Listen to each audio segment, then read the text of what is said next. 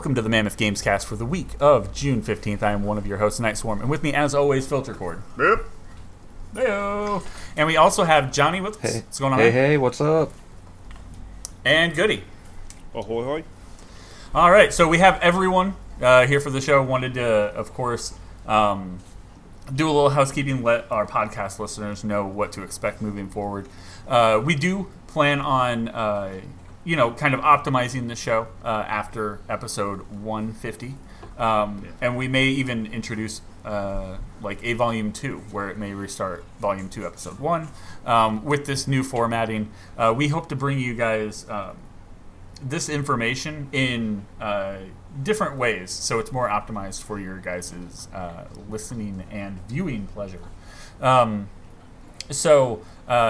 kind of thinking separating what we're playing into its own show, separating the news into its own show, of course keeping the news and the games releasing and all the typical things that we talk about here together, just kind of removing a few things, making it a bit shorter, and then giving you guys more things to check out. So that's pretty much what we have going on. Hopefully, and this will be on Filter Chord's side of it, we can start to arrange a good D&D session here soon, or D&D something tabletop. Yeah, I've definitely been looking at some different stuff. I know we're probably, some of us at least, are still interested in like looking at something with Star Wars. I've got several games I've still been wanting to really get into that I never got a chance to start even. So Carbon. Yeah, we got Carbon. It would be really good to get Carbon going before Cyberpunk. Yeah, that's probably a good idea. Yeah, I think it would be a nice way to expand out what is currently being done, help draw in some people that might only care about those little things here or there. And one thing that I'm going to try to handle a little bit more and hopefully get into is managing the social aspect of it a lot more.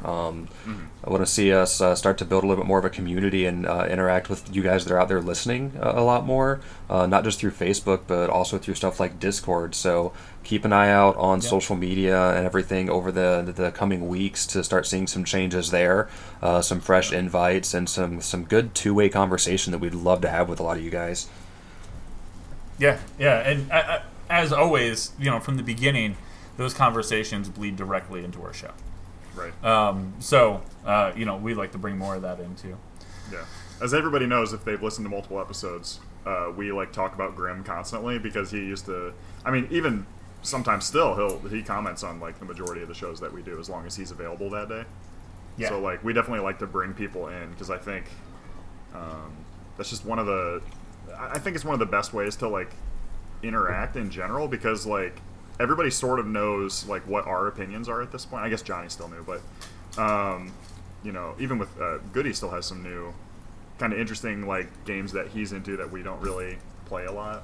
And I think that is really good, but eventually, no matter how many more people we try to bring in, we're still going to end up running into the same thing of okay, these guys are all talking about, Austin's talking about a 55-minute thing about Last of Us again, So Crusader Kings again. Here we go. Yeah. So, it's definitely good to get more outside people's opinions on stuff and everything, so. Yeah, for sure. All right, so let's go ahead and jump into what we've been playing. At the top of the list, we had myself and Goody been playing a bit of Destiny 2. Some of the things in there, I blew through the entirety of the Season 11 content pretty much up to this point. Not hitting the max light level or anything yet. Still working through that, but yeah, they show that dungeon and stuff we gotta jump into. Yeah, did the the main I guess story piece that they've thrown out there, and working on the exotic, which I can't remember the name of the exotic. It's a grenade launcher, primary. I forget what it was called now. It was Wither or something, right? Wither Horde or Wither or something. Yeah, it's kind of an interesting weapon. If you hit someone directly with it, it wraps around them and hits them with like a dot. They kind of burn. Yeah, it's the Taken. It's the Taken's energy. Yeah. So it drops a blight on you, which is essentially just it's a dot that just does damage on you, and then when that creature or whatever you hit dies, they drop a blight on the ground and just burn the ground. Yeah. And you can do either or. The cool thing about it is it's a really cool like DPS weapon because you could shoot the ground and you could shoot the whatever your target is. And you get the dot from what's inside them and the dot from the ground, and then you just go to town with them on a weapon, so you're doing a lot of like damage. I'm trying to level it up because it's like really good for DPS right now. Yeah, getting that catalyst is like 100 guardians taken down in PvP, I think, with it. Yeah, it's 100 grenade launcher kills, so that's a chore for me right now. Yeah. I haven't really started that aspect of it. I was doing some of the... God, I hate the Gambit mode so much. We talked about that a little last night. But I was getting the weekly for that. But they did run down their next 3 years, right? Yeah, if you want to talk about that now, they had an event earlier this week on Tuesday where a lot of the focus was on the next expansion coming in September 22nd, 2020, Beyond Light. Beyond Light, yep. And we're going to get some new destinations. We're going to Europa. The Cosmodrome is coming back from Destiny 1, if anybody's old Destiny 1 player, with a new element type called Stasis, which is going to be our first darkness power with a new subclass. And this affects not just subclass, but like element, like the weapons will have new elements, the shields will have the same elements, so it like changes up the game a lot. And they also talked about, which was kind of huge, talked about our expansion for 2021, which will be the Witch Queen, and 2022, which will be called Lightfall. And this is kind of an interesting way to go. These are all Destiny 2 titles. Part of the community's concern was having a Destiny 2 issue come up again, where Destiny 1 got killed, and then we started brand new with this Destiny 2, and it seemed like they were really trying to push that. No, we're going to support Destiny 2 for a long time. They don't want to slap another number on the box.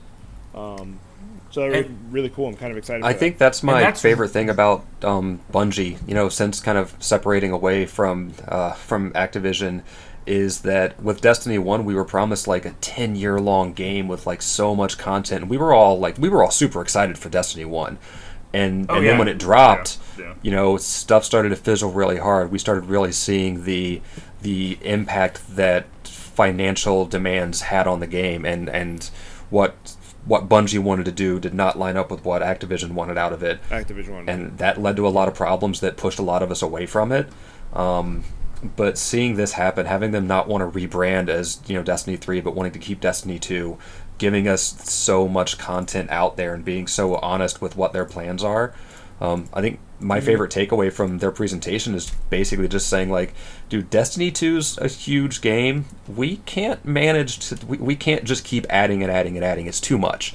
The introduction of the vault to be able to bring new content, bring old content back, and put lesser played content away for a while, and kind of have that revolving door status, I think is going to be really awesome. Because it is going to bring stuff back that we remember from Destiny 1 that we had a blast with and totally forgot about by now. And as we all get tired of playing the same strikes and the same missions here and there, we're going to see that stuff get filed away for a while and then tweaked in the garage and then just brought back out as something new and awesome again. So it sounds like it's going to really make it a living game, which is what we were promised forever ago. Yeah, that's really, really exciting. And it's one of the things that has been kind of talked about, I feel like, across the past month. And maybe a little bit before. I don't know. Maybe I was a little blind to it. But, getting that understanding of, okay, now that they have separated and they want to focus on Destiny 2, bring in some of that Destiny 1 stuff, that makes me want to play this more. I mean, that was what I wanted in the first place. I wanted a mainstay. I wanted a game that I can go back to with friends. I mean, remember when Destiny 1 came out? I know I played a lot of it with Filter. I played a lot of it with Johnny. Mm-hmm. Johnny, we broke the game. We were playing the alpha, and that was our first goal, was to see if we could break it. And we broke it during the alpha. Yeah. So, I mean, that having that kind of thing, it just, as a mainstay game where I'm not going to have to go and pick up Destiny 3 next year. Yeah. And pay $60, and then they're going to take away all my stuff again. Yeah, they that's they pretty talked important. about it in the live. They talked about it in the live stream of like, for a long time they've been saying they want to make this one cohesive world, not multiple different worlds. Yeah. And this is their push. They've slowly been pushing since then, but this is like their big. These are our plans. And yeah, having some of that old stuff come back, like I said, the Cosmodrome coming back, which is the old Earth Destiny 1, and all the 3 original strikes that came with it. Sebix Prime being one of, if you remember from the beta, it was like the first. That was like the first like strike that like. Yeah. They played, and having they teased having Vault of Glass coming back this year. Mm-hmm. I love a lot of that old content, and just being able to like do some of that again and see it updated. Yeah, that's going to be really big. Oh yeah, having I know people that just completely literally fixed up. screamed during these announcements because they were so excited that they were bringing back some of this old content and that they weren't really giving up on it. It feels like this has happened one other time in my gaming past where I've seen a company put out a product, have it not do as well as they wanted to, but instead of scrapping all of it and starting fresh, make something cool happen with the story, reboot the entire world therein, keep a lot of stuff still there that people love and make it something new. And that's what Final Fantasy XIV did. They bombed it early on, Warframe and they did just that really well, rebranded, and now it's all probably one of the best MMOs out there. And that shows that Destiny can go more that MMO route that they wanted to. They can make it that constant living game, and they don't have to give up on what they sunk so many years into and what we all sunk all of our time into. For sure. Yeah. So the real question is, the silent party in this room, is there anything that could ever get you back into Destiny? Filter? Maybe. Yeah, it's definitely like, I mean, with the first Destiny, I was excited because of the group that I was going to be playing with, which obviously that would, be the thing that pulls me in this time. But the first one really put me off. So I think that with Destiny 2, they've done a good job of like giving it away for free in a lot of platforms. Building the community, like you said, the additional 3-year plan, kind of trying to hit that original promise. But I don't know if it has the RPG elements I'd really be looking for. It does have, they've, and one of the things that I know was a big thing for you that you disliked was there was no lore in game. They brought all that lore in game now. That's really good, yeah. Yeah, they have an entire huge lore section that you can explore, and you can still collect stuff and get all that information on the go. The story, they've gotten a lot better, I think, with moving forward with that too. So I could definitely be interested in that. How is for you guys the like single player experience just to like get up to a certain skill point, right? It's been fine for me. I mean, I've basically been Goody and I have played, I think, like once or twice at this point. Yeah. I've been doing everything else solo, and I imported my character from 1, started at the lowest level, Right. and I'm getting kind of close to not close to the light cap, but I'm getting there. Okay. And you were doing a lot of the original D2 like campaign stuff, weren't you? Yeah. Yep. I was playing through the original story. If you got it free on like PlayStation Plus, you have the first 2 stories. If you grab Stadia, or the first 2 expansions, if you grab Stadia, I think you can get the rest of them. Well, that's not that just whole Stadia. is all the D2 like the campaign stuff. That's all free. You don't even need PlayStation Plus. That comes with last year's push called New Light, which is essentially where they went like free to play. Yeah, it's just they gave you all of that stuff outside of like Shadowkeep and what was the other one? Well, it's D2, and the first 2 expansions were all like D2's like year 1 stuff. Yeah. So it doesn't have Forsaken, any of the stuff that came after, or yeah, Shadowkeep Forsaken. or anything. Yep. Okay. So yeah, it gives you all. Everyone got all of that for free. Yeah, I think So, I'll need with to. the- I think I'll need to check it out solo, and then see how it feels from there, and possibly The jump in and gameplay- do some multiplayer stuff.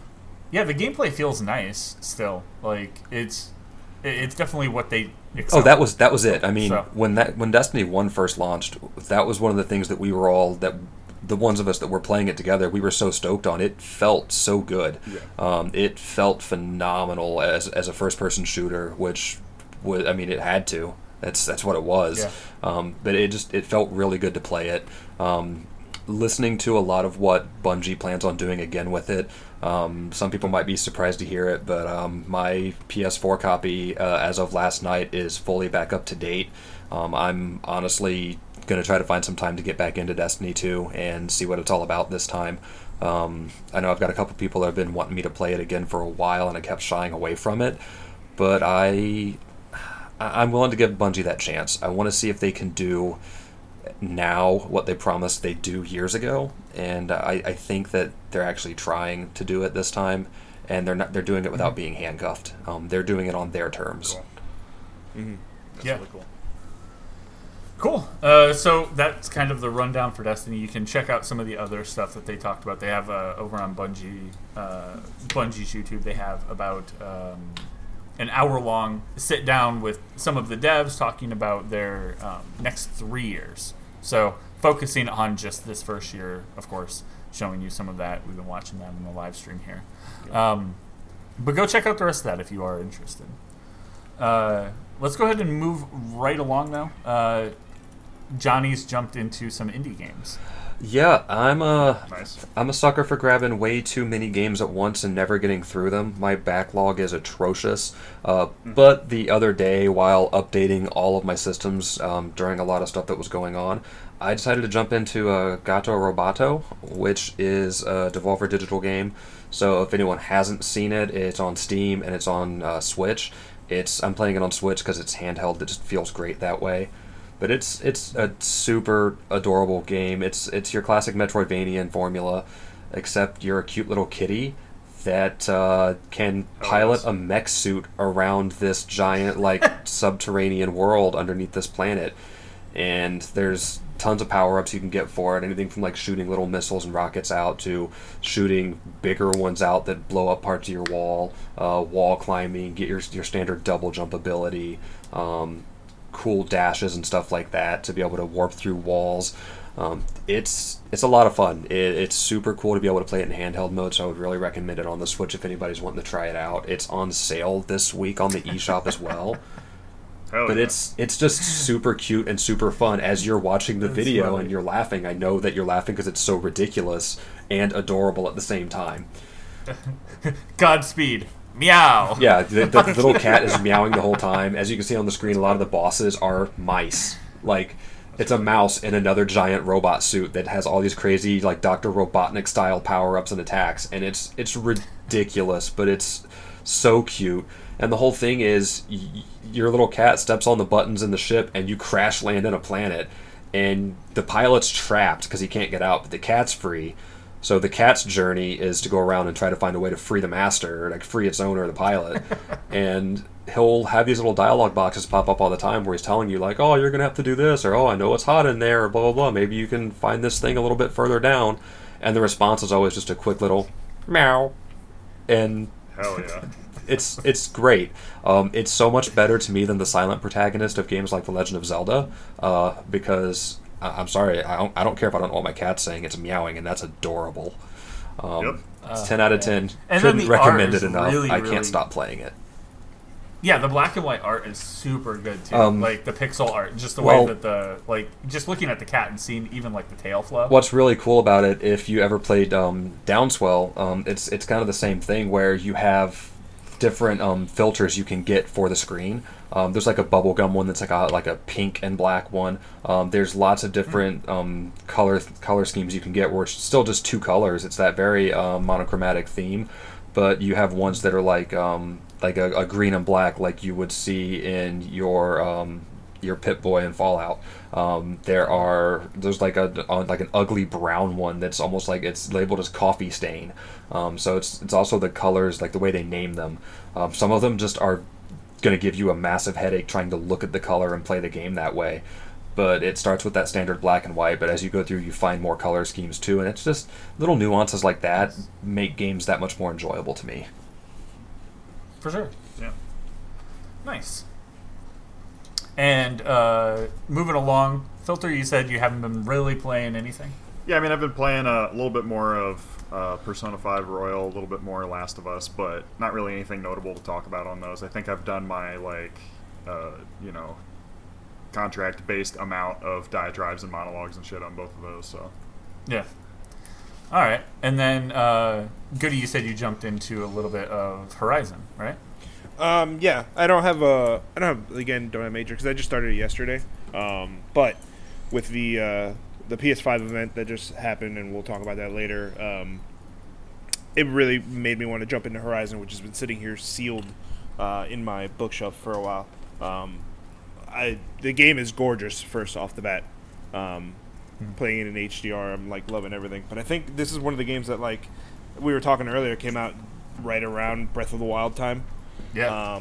And I think Breath of the Wild just got in the way, and I chose that to play. The Switch was new, and they were very similar. And it's probably a lot of people had the same thought about it. And I'm finally jumping in. I'm liking all like the stealth stuff and the exploration so far. I need to dig into a little more of the combat to see how I like it. But so far, I think this is going to be one that I'm going to be playing for like a little while.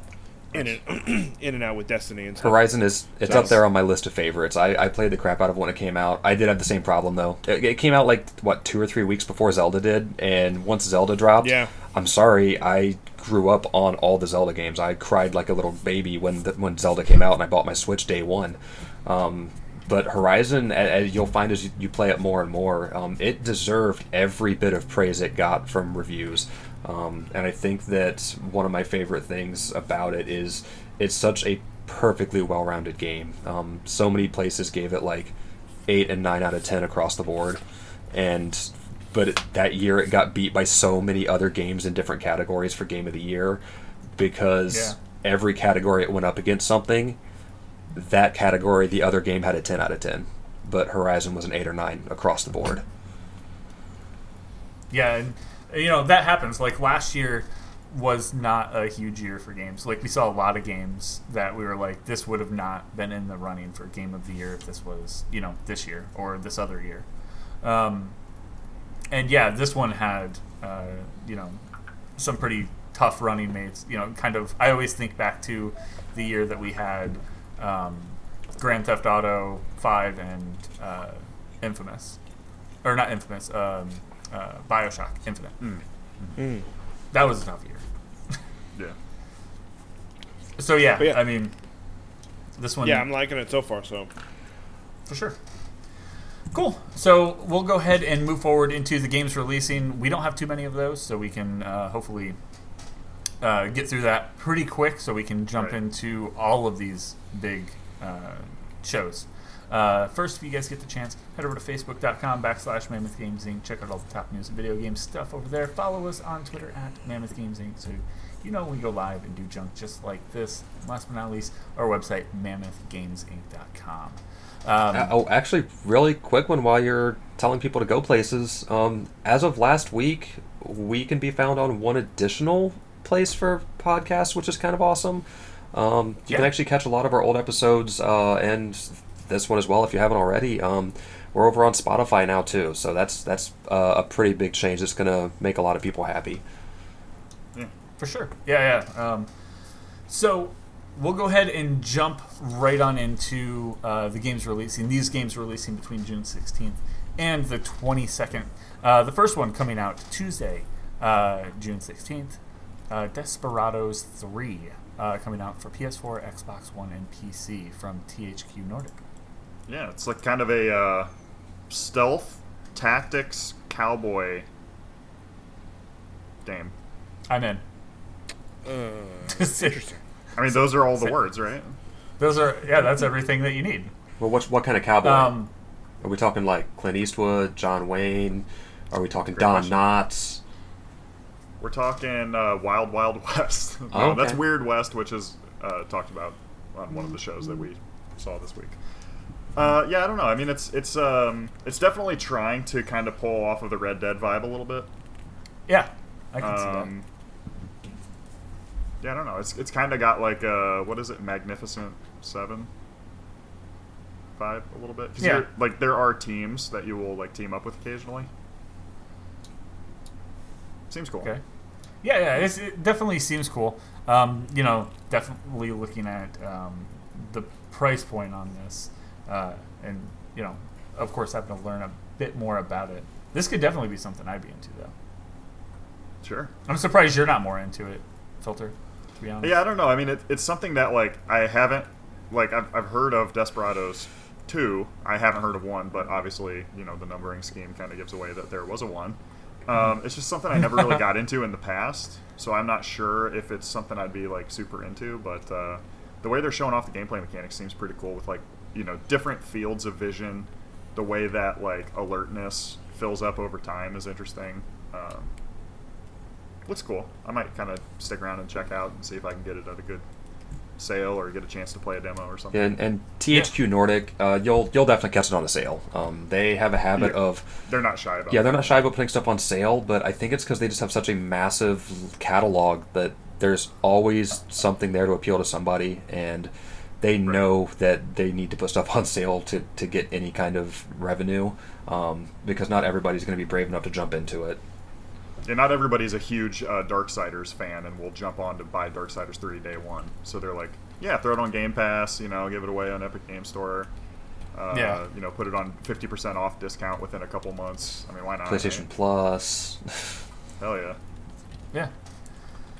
All right. So the next day, Wednesday, June 17th, we have the Pokemon Expansion 1, Isle of Armor, coming out for the Switch. How many do we have jumping into this? Who's going into this one day one?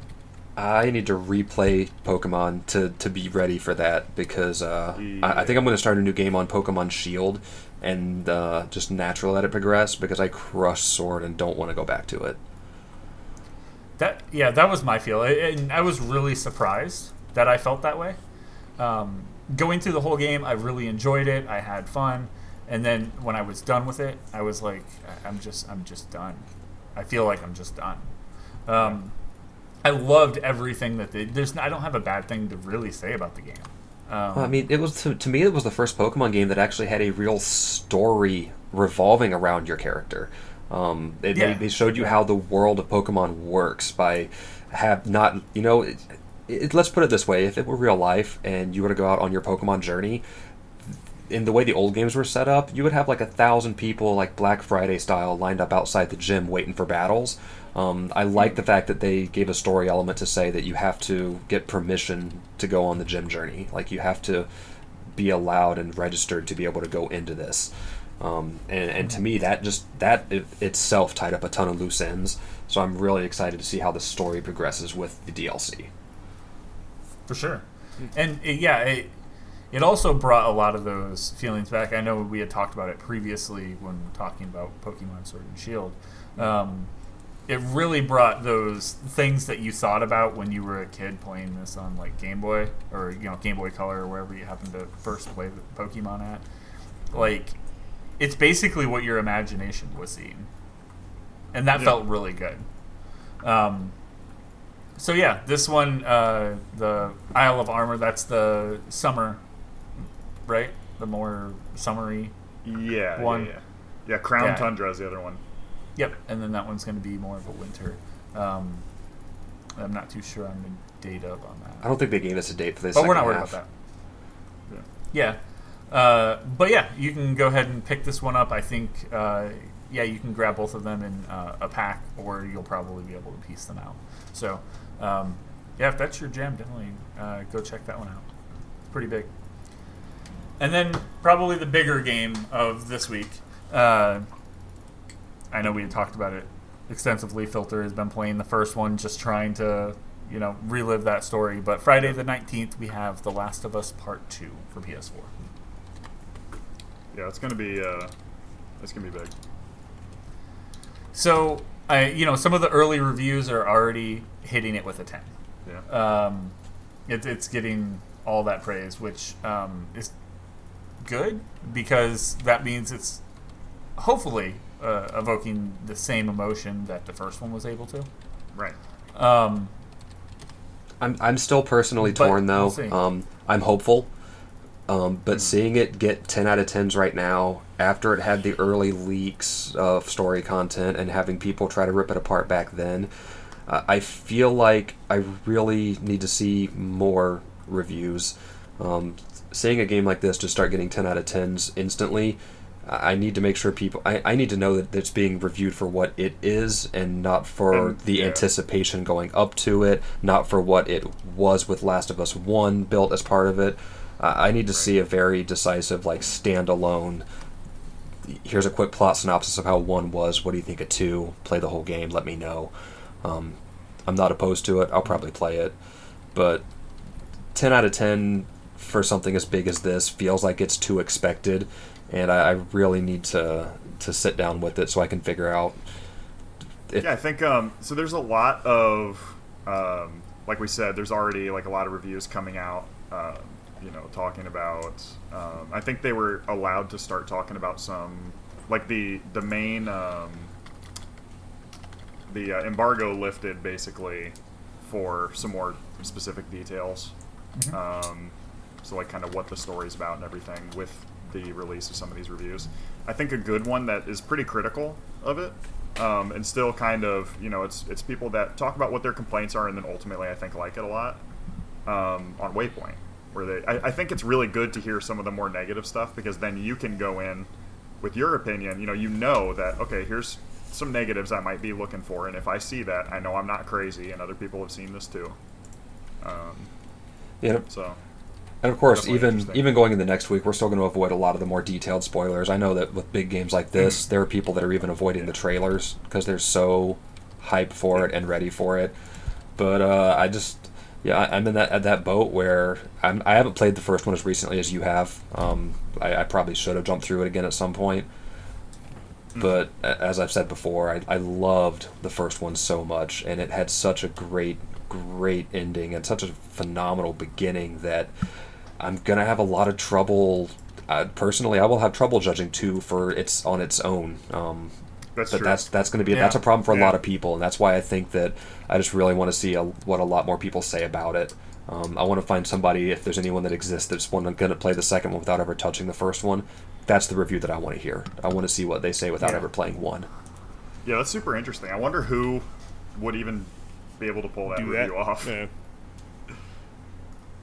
Yeah, that would be an interesting review to get. I mean, that's one thing that, like, us, and it's good to find that, the other people that have started to come onto the show are, in the same mindset as we are. Like, across our time here, like, reviewing games, I don't think we've given a 10. We've never given maybe one perfect score. And that was probably from me because I was super, super into, a specific game. I was excited to see, it release. Not saying that there isn't perfect games or whatever. But I always firmly believe, you have that, that chance to grow. I doubt Last of Us 2 is a perfect 10 game. I highly doubt that it's a perfect 10 game. It's probably a really good, high 8, mid 9 game.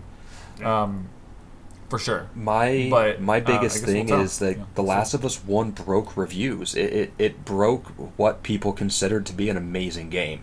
If you go back and look at reviews for older games before the first Last of Us came out, and even the games immediately following, there's such a huge difference there, because the first Last of Us game set a new standard in storytelling, in how it could emotionally pull you in. And to me, that just like you guys working in video game retail for as long as we all did, once The Last of Us 1 came out, that was a new comparison that everybody would have to make. It's really hard to detach and tell people, like, not every game can be that. You have to be able to judge this for what it is, not for what it isn't. And that's really hard for a lot of people, and I still struggle with that a lot. But I think that going into The Last of Us 2 that's going to be something I'm going to try to do, is judge it objectively for what it is, not for what it isn't, not for what its predecessor was. Yeah, you got to really, really. That's tough though, just because you don't want to detach the character from her past. 1 was so good. 1 was one of the best games ever made of all time. Period. Nobody can argue that. But it's going to be really hard for me to go into 2 and judge it for what it is without judging it for what it wasn't that one was. Yeah. So I guess we'll see. I've been kind of ignoring early reviews. I've been, Yep. I've seen some of the trailers. I've just seen some of the, or I've seen some of the numbers that are coming out. I haven't really paid attention to the reviews. I don't know. We'll see. We have just under a week now, and then we'll finally be able to talk about this, on next week's show. I imagine at least two of us here are going to be talking about that next week. Yeah. Mm. All right. Cool. So that wraps up pretty much all the games that are coming out. Again, just to recap, we have Desperados 3 coming out Tuesday, June 16th.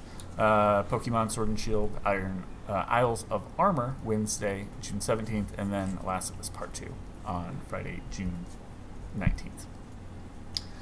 Let's go ahead and move forward. We do have some more freebies, of course, coming from the Epic Games Store. We have still have Samurai Showdown, the Neo Geo collection. That one is up until the 18th as well. Ark Survival Evolved, which is dinosaur survival game. If you guys haven't checked that one out, it's definitely something that you'll have to play if you get into. It's not really something you can play casually, I don't think. You have to kind of maintain the dinosaurs and your abode, the place that you would, I guess, call home. And it does degrade, and people do raid and steal shit. So it's kind of a tough game, but it also has some pretty cool gameplay mechanics, especially building-wise. So definitely something to check out, especially for free. You can't really say too much. Add it to your library. It's free. For sure. Yeah, exactly. Exactly. Yeah. And then looking forward after the 18th, from the 18th to the 25th, we'll have Pathway and The Escapist 2. Two games that I have yet to ever play. Pathway looks awesome. That looks like something I'd be really into. Anyone else have anything to say about these two? I'm going to dump some time into The Escapist too, because I love the old TV series Prison Break. Anything about escaping out of prison and all the craziness therein and the outsmarting dumb guards and stuff like that just sounds like a lot of fun to me. So I'm definitely going to give it a shot, especially with it being free. You can't say no to free when it's something you even think about trying. Right. Yeah, as always. Cool. So got an idea of some freebies that you guys can pick up now, something to look forward to. While we jump into the news, which there's really one article outside of some collections of game shows that we've had across the past week. So we'll jump right into that. It's interesting, and I don't know where this kind of comes from, but AT&T is looking to sell Warner's gaming unit. Very strange. Very strange. I don't know. Yeah, this is really interesting because these guys are not doing bad at all. They have some really big, some really big properties. So it's more they're looking to kind of diversify their portfolio and have other people take a crack at it while they still get a... maybe I'm wrong. That's just the way it seemed to me when I was reading it. They're saying they're looking to sell, but it also kind of reads, that they're going to maintain some of these license and they're going to make something off the back end on these. So kind of interesting. Some of the companies that are looking, they haven't officially said anything, but some of the people that have been noted would be EA, Activision, and Take-Two Interactive. As of recording, Take-Two declined to say anything, while EA and Activision were not available for comment, so they just couldn't reach anybody. So we'll see how that develops. That's super interesting because they have a lot of stuff. Yeah, throw some of the big names out there. There's aside from your obvious, Harry Potter, Game of Thrones, there's all the Lego games. So family-friendly games are huge, and it's still a fairly untapped market outside of them. Yeah. That's instant free money for that's tons of money circulating into them for whoever gets it. These guys have access to all types of games. They have your casual games. They have your younger audience. They have their hardcore audience. It literally has it all pretty much, and it's all up for sale, which looks interesting. Very interesting. The predictions are saying that it could sell for up to $4 billion. Yeah, we can probably get that together, right? Yeah, we could scrape that together between us and maybe a few. I'm good for one. Cool. $1. All right. Let's so talk we'll about keep an eye on that one. There is a really big one that we forgot to mention involved with that, who still looks like they're going to be pushing that. CD Projekt, man. Cyberpunk had been pushed ahead. Well, CD Projekt with like The Witcher had leaned a lot on Warner Brothers. That leads to a lot of craziness there, because that's huge. And if that's going to mean anything for them with Cyberpunk, even with just the CD Projekt name being historically attached, Warner is going to be responsible for the promotion and distribution of Cyberpunk. So that's going to be a very big one for them later this year too. And Cyberpunk isn't just the single player experience. They're also planning on moving forward with that multiplayer experience that they've talked about for a number of years now. So, even having them attached to that too, it's not going to be. I can almost guarantee that we'll see the main game come out. It'll be a single player hit. It'll go for a while, and then I secretly they'll think probably re-release that with the multiplayer stuff when that comes out as well. I think that the reason nobody has commented yet is that somewhere in some basement, like 8 stories below the ground, there is a battle royale of like some of the strongest people in the world fighting each other anime style, and the winner... I was going to say Anchorman the style. winner is going to be the one that gets to walk away with this. It's interesting. Yeah. It's definitely an interesting scenario. Like I said, we'll keep an eye on it, and we'll see who ends up picking this up. Probably won't happen within a week, but it'll definitely be something that they'll be looking to continue, taking on interested parties just to have that discussion. All right, so let's go ahead and jump into some of these showcases and events. We have... realistically, there were like 3, but we kind of have 4. So it's a lot. We'll start with the Sony show. That one is massive, for one. Yeah, we'll just say there's a lot to cover. If anybody listening has to go to the bathroom and wants to sit through this all at once, you might want to hit pause, go grab a bite to eat, get your food ready in the microwave. There's a lot to cover in this. I lost my mind, and you guys probably did too. There was a lot. There was something here, I think, for everybody, which was I think the thing to note. So to start it off, they kicked off the show showing off Grand Theft Auto 5. I think a lot of people were like, wait, what's this? So I was and so there was excited. That moment. I was so ready. Yeah.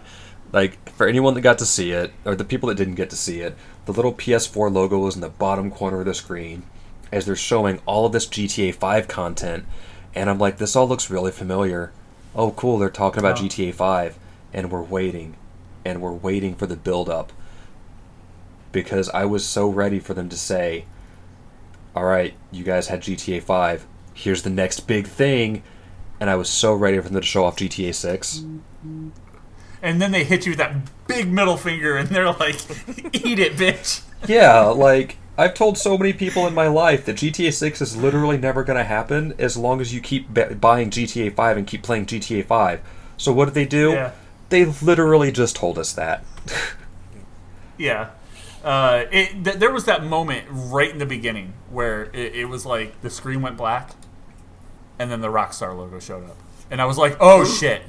Yeah, it was like heart stopping for a second, And then it went right into Michael trying to do yoga, and I was like, fuck.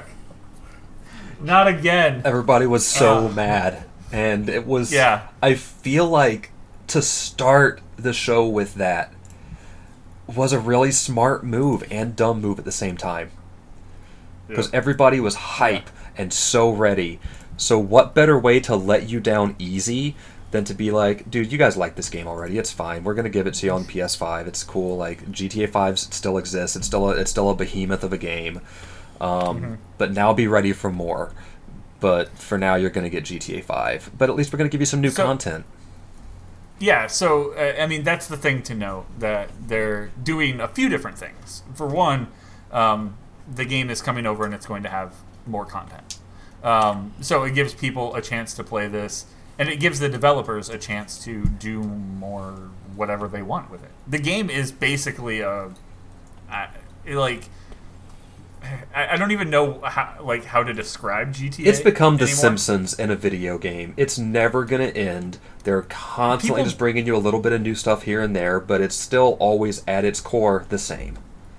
I want you to look at the even we've seen it a million times. We've seen GTA 5. We've seen the beautiful landscapes, the bustling cities. The havoc, the just things that you can do, and online people don't even play in the fucking world on the ground anymore.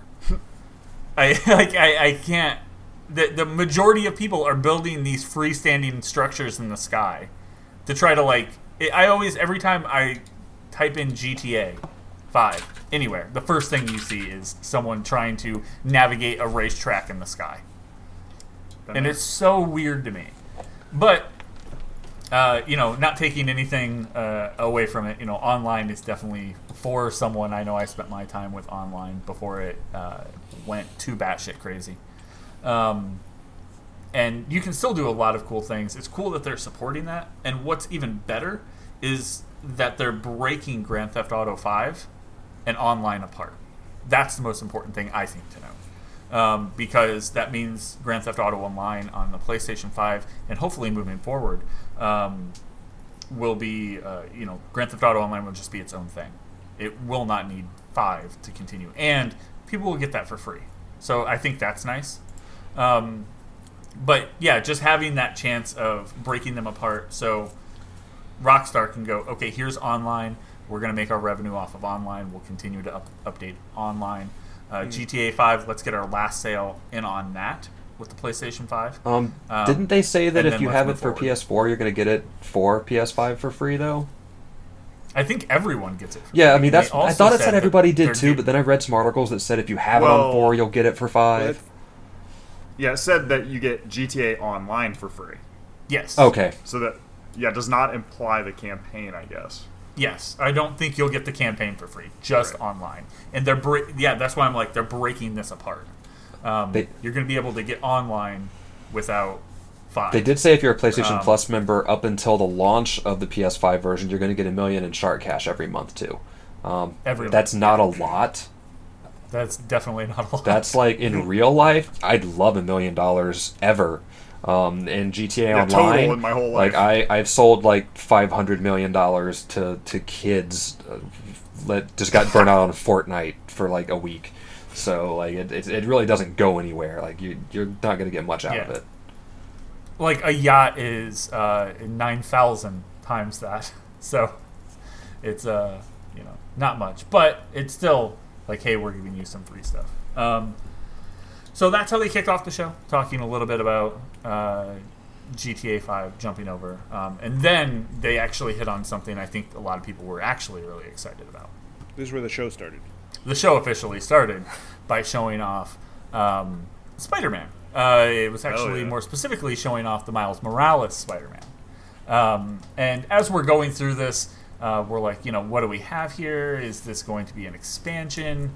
What is this? And they left us wondering at the end of this. We had no idea really what this was.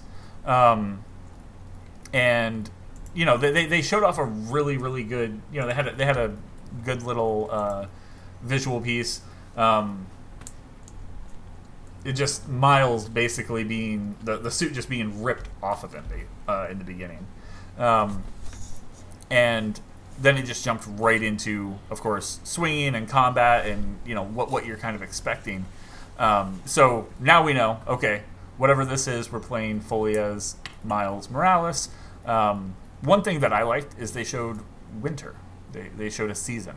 That's not, just normal, like fall, or like early fall or summer or whatever. Yeah, it definitely looks like Christmas. In one of the shots, you'll see like Christmas decorations on the buildings. Yeah, there's like ribbons or something. And snow. Even he takes off his mask at one point and he exhales and you see his breath. So some pretty cool stuff. They had to go on record after and talk a little bit about what the plan was for this. It's more of a like a side shot. I've heard it compared to like Uncharted Lost Legacy. Yeah. So I think it's kind of cool that they can. It's almost like pulling in some like multiverse stuff where they can do what they want on the side. This is them playing with their tools, honestly, and flexing their muscles with the next gen. Just getting an idea of what this next system can do with their current tools and their updated tools. They've definitely updated it since the release of the original Spider-Man. This is going to be this one's going to be pretty cool. I don't think anybody hates swinging around as Spider-Man. I think everyone unanimously loves swinging around. It was amazing. That's what made the first one so good. Yeah. And more so, they immediately say, hey, this is coming out this holiday. Now, my question, that blew everybody. Do you guys think it's really going to be PS5 only, or do you think they'll drop this on PS4 as well? I think it'll probably be PS4. Yep, I think it'll land on both. Because they definitely didn't put like an only on in there, and they already talked about GTA 5 for the longest time. It'd be stupid of them to forget about the PS4. People aren't going to be able to afford the PS5 at launch. I really do think dropping this as its own standalone thing. Now, what would be cool is PS5 version of Spider-Man bundled with this would be dope. Yeah. But I plan on playing this regardless, and I'm definitely going to play the crap out of it on a PS5. Yeah, agreed. Yeah, I think this would definitely be a PS4 also game. Yep. Especially with how they already said the PS5 will be limited also, so even if you wanted to get it, you may not be able to get your hands on it. Yeah. And they want to. So we're looking at someone with electricity as the villain here. Which one? Zapdos. Zapdos? Okay. Somebody. I mean, you have. I thought the it was going to be lesser. an Infamous game at first. You thought what? I thought it was going to be Infamous at first when I saw the lightning. Yeah, that's what I saw at first too, really and then I saw like as soon as I saw his chin show up in that trailer, I was like, oh, Yeah. there it is. I was hype. Honestly, though, that might not be an enemy with electricity. That could be his power, like arcing back. That's true. There's a lot of potential that could be there, and there's a lot of different story arcs they could go with involving Miles. So I am not even going to try to guess where it's going to go. I was getting like multiverse vibes. Yeah, for sure. All right, so moving right along, they jumped into and showed off, I think, something that people have been interested in for quite some time. I mean, not necessarily this audience, I don't think. But Gran Turismo 7 was announced, and visually, it looks amazing. Definitely up there with, a lot of the other car games that we praise because they have amazing graphics. So, that's interesting that it's coming back. Like, I remember being, like, when I was younger, I was super into, I think it was Gran Turismo 2. 2 and 3 were, like, really huge for me. Yeah. 2 was, for me, was amazing, and then they came out with, was it 3? It was A-Spec, I think is what it was called. And then they might have had an original 3 as well. But yeah, just kind of getting back into the swing of all of that is interesting, to say the least. So they have a lot of things that they that they can do. One of the things I always thought would be cool is like bringing in a real ever-changing map to the world.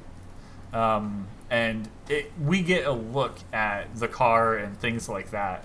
But as well, you also get a look at that like overmap and some of the other, some of the other bits that you would be looking at while you're not racing. So I don't know. Like I'm not a huge racing fan anymore, but this does look really, really good. So we'll see. We'll see. I will say PlayStation 5 launches with. It's looking great. Will it break people away from the Forza series on Xbox? Doubt it. They've had way too many years on top. But I'm hoping that we can see this really push back. I want to see this make people go back into thinking that Gran Turismo can be that awesome.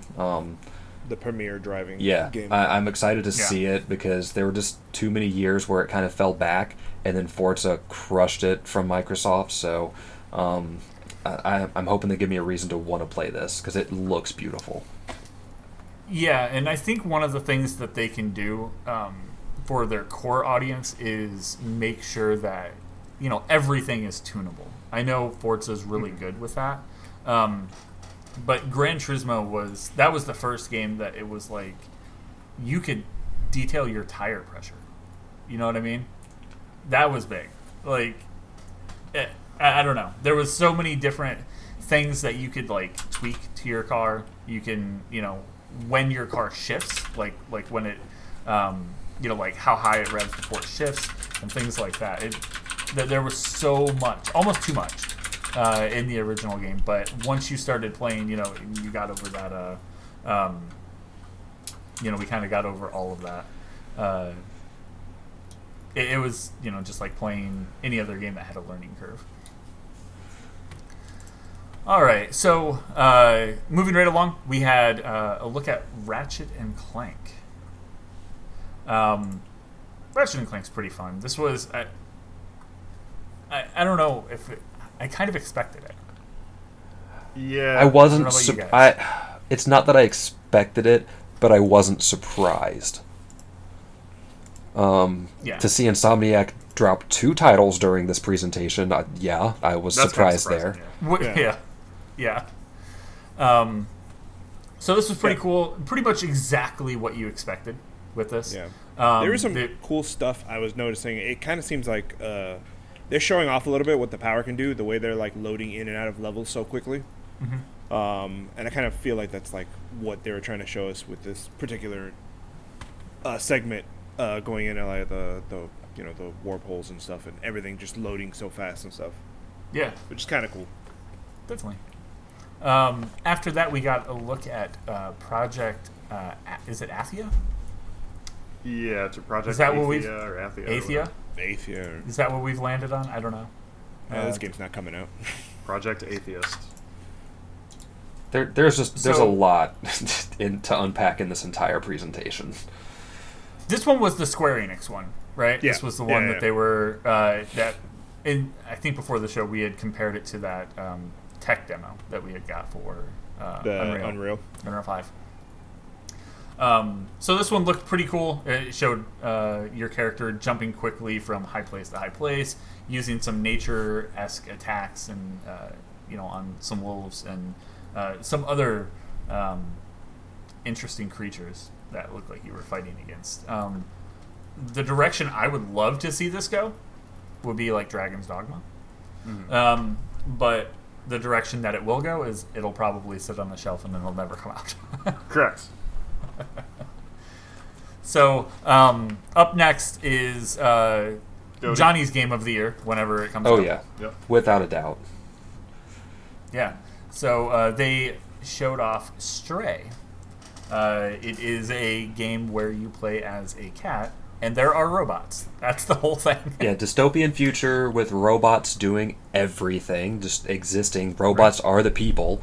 And when it first started up, I was like, all right, cool. I'm pretty sure I saw this on Netflix one day. This is weird.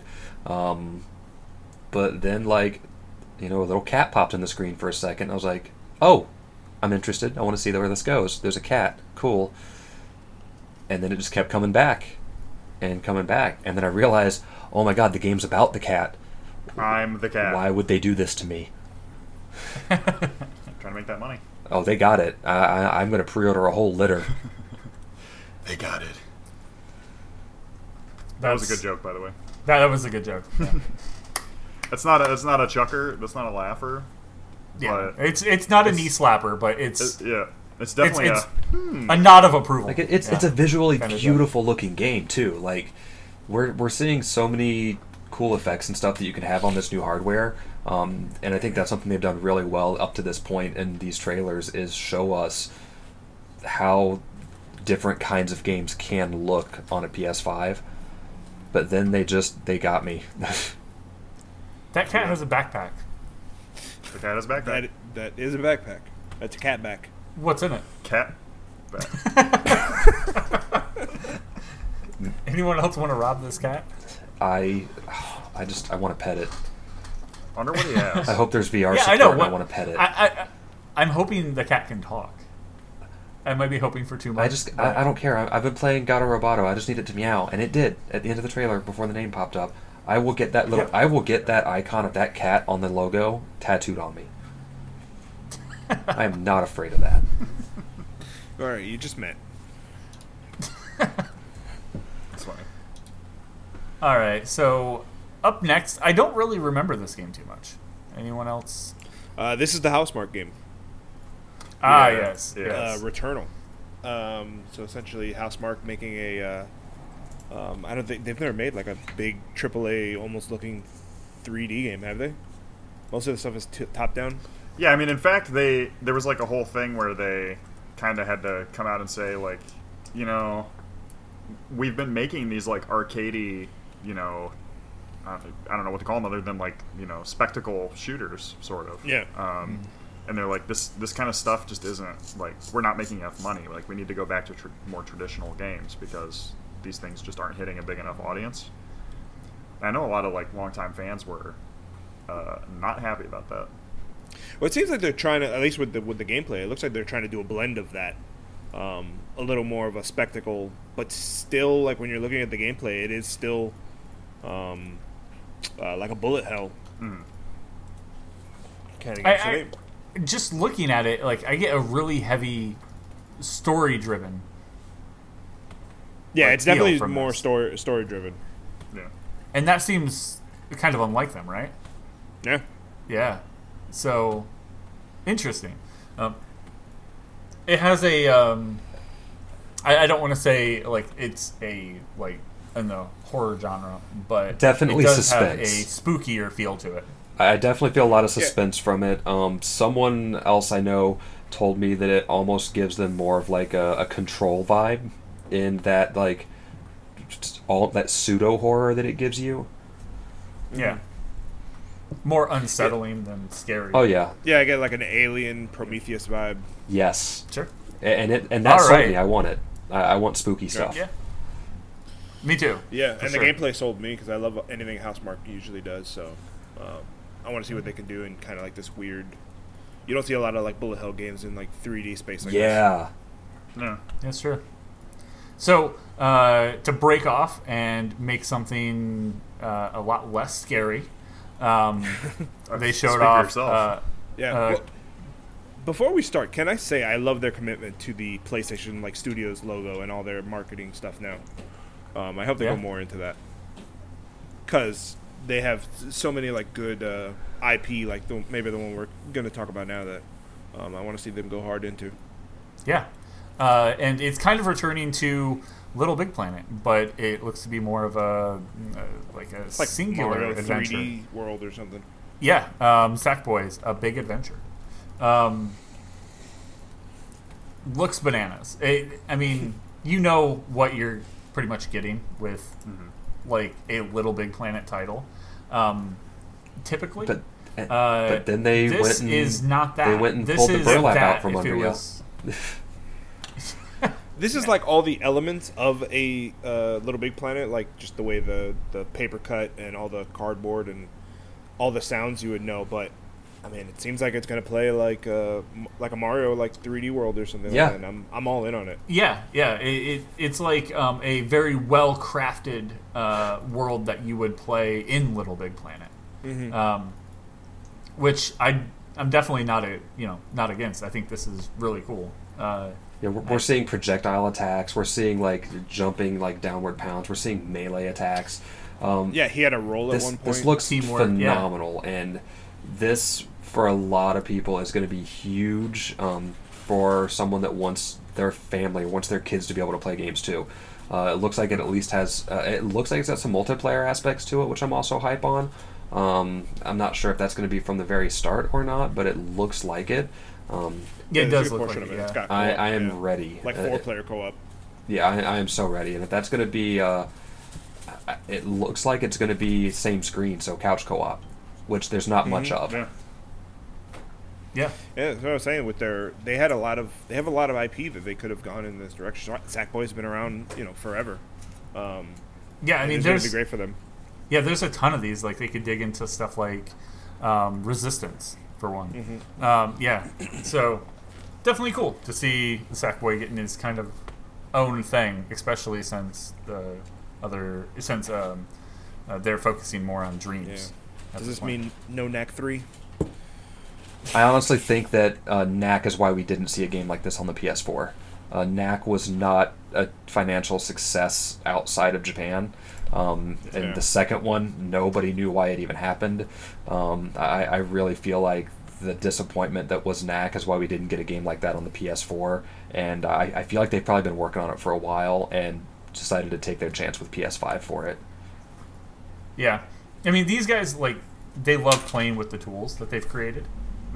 That's almost like They it gave reminds us me of Far Cry they a lot. gave us the creative tools, guys. We got Dreams this year, Exactly. so like that's another reason this is really cool. Like they gave us Dreams and the ability to make a game like this, but then at the same time this year they're like, oh, by the way, yeah, we did this too. Why not?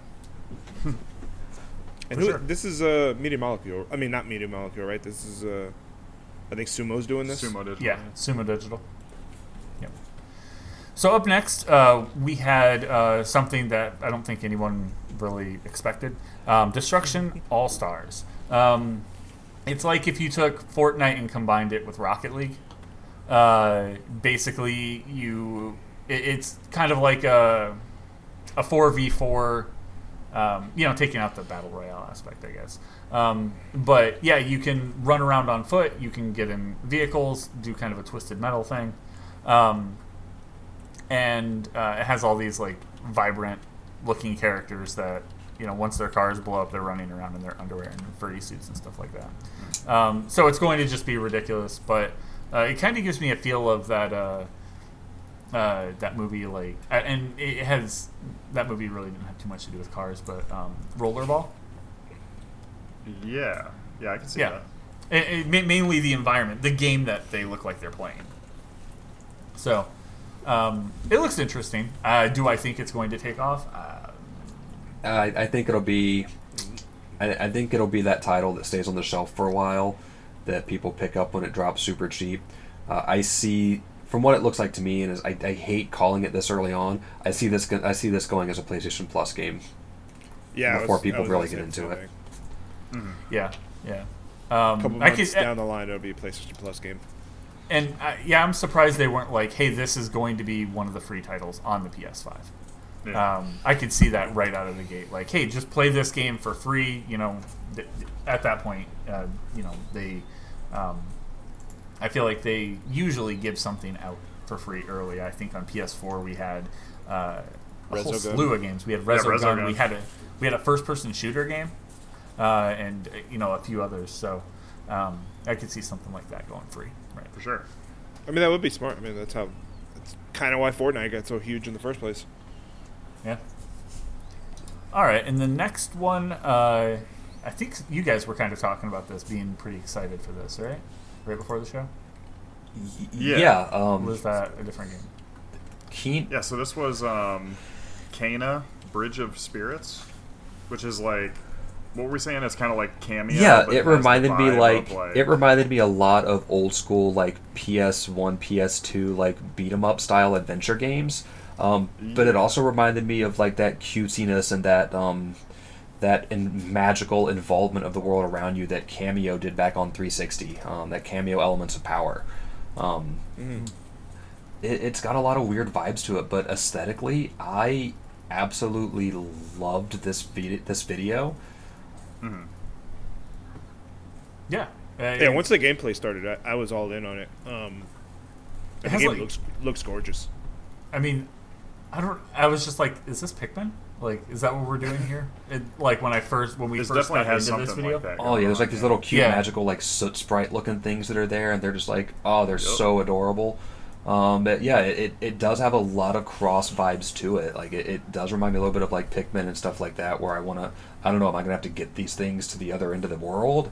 But then the combat started to happen, and I started seeing like these crazy like dodge rolls and projectile attacks and different ways to fight and different kinds of power-ups from what I'm guessing. So it looks like that little magic staff that she's carrying is going to be used as like a bow to fire projectiles, used for melee, all kinds of crazy magic spells. I think this one's going to appeal to a broad audience as well, in the same way that like a lot of Legend of Zelda games did. For sure. All right, so moving right along, we had this one was an interesting title. This one is Goodbye Volcano High. This game got me. Like the very interesting. This threw me for a loop. Yeah, it looks like you're going to be. It's like if Tumblr avatars came to life. I was. God. I told somebody watching this video like halfway through, as soon as I started seeing like musical instruments show up, and started to see these people like in a band, I said I am interested and aroused, and I don't know which is more, but I am ready for this game. Yeah, they're all like interesting, like dragons and dinosaurs. It seems like they're dinosaurs, yeah. Yeah, and they're in the it all looks like hand drawn. It looks like like an anime. It does. It really does. And it something that's a little I don't know, potentially alarming is that in the logo there is a meteor. Is this the death of the dinosaurs? Yeah, I think that's kind of what's so. happening. I think that's what we're seeing happen, and it's a little bit. I don't know. It sounds like it might be what's going to end up happening because the way it zooms up to the sky, but it's also kind of like it's weird. Bro, imagine your like indie band is just starting to take off and get some like real recognition, and then you get hit by a fucking meteor. I think it's gonna. I think that's the kind of story they're going with. Is it's like these kids are all about to graduate from high school and go start their life, or they're about to leave and go start something. But how much would it suck if like we're all about to go start our lives and then suddenly it's like, yo, by the way, there's meteor on the way. Cool. Love it. Yeah. So yeah, I think these guys are going to tell a really good story, probably about relationships and the end. So this one's looking storytelling wise, it looks like it almost wants to give me like, I don't know, I look at it and I start thinking of oh man, I start thinking of so many of those just big story focused chapter by chapter games. I'm hoping I don't have to wait for chapter by chapter of this to come to my system. I just want it all at once. Yeah. So moving to the next game, it's one that we've known about for a while. They showed off Oddworld Soulstorm. If you guys are unfamiliar with Oddworld, that probably means you have been playing games for maybe like 8 years, because we haven't seen an Oddworld game in a long time. The first Oddworld games were like they're just puzzle platformers. That's it, and they did such a good way of doing it, using sound commands and different button inputs for different visual prompts from your character. It looks like with this one, they're going back to their roots. They're going back to that classic Oddworld vibe.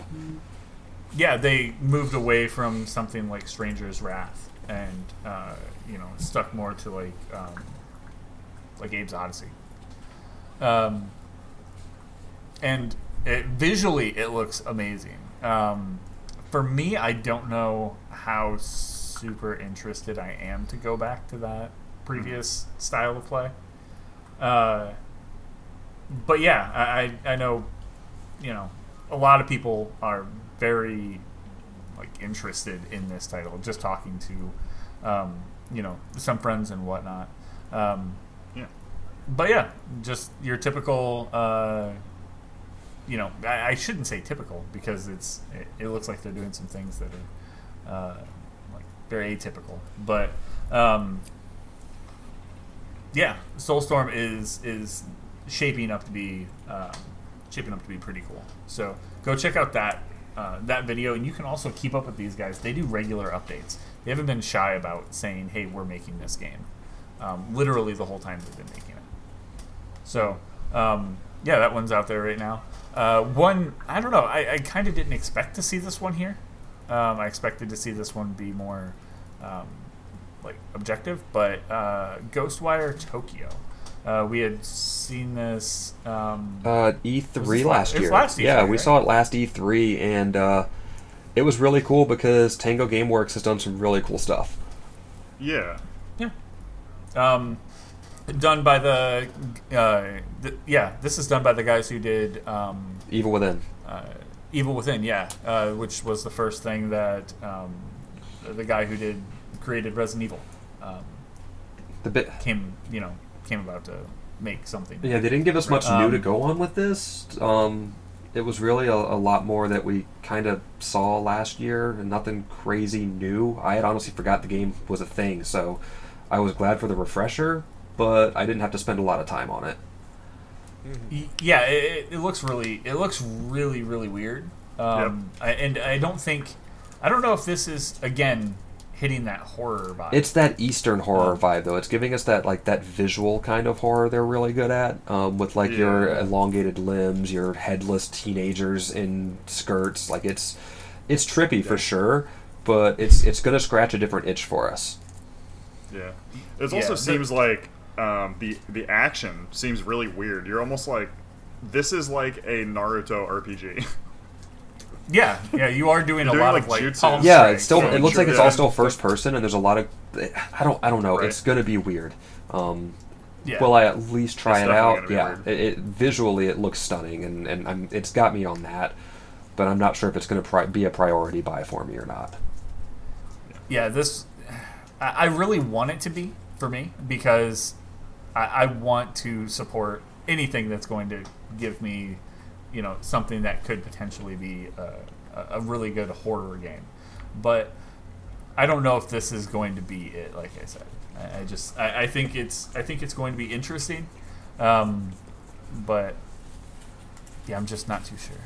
Also So, interesting, I don't think we know what Ikumi Nakamura's moving on to yet. Right, she's been talking with a lot of people. Yeah. So she was if you don't remember, in 2019, she was one of the top. She's one of the two people of show. Keanu Reeves, of top course, for trending. Cyberpunk, For sure. and then People were her people were adorable shipping ass her out there with showing off Keanu. this game. So, All right. It'll be interesting to see. where Yeah. she ends up. Up next, they showed off Jet: The Far Shore.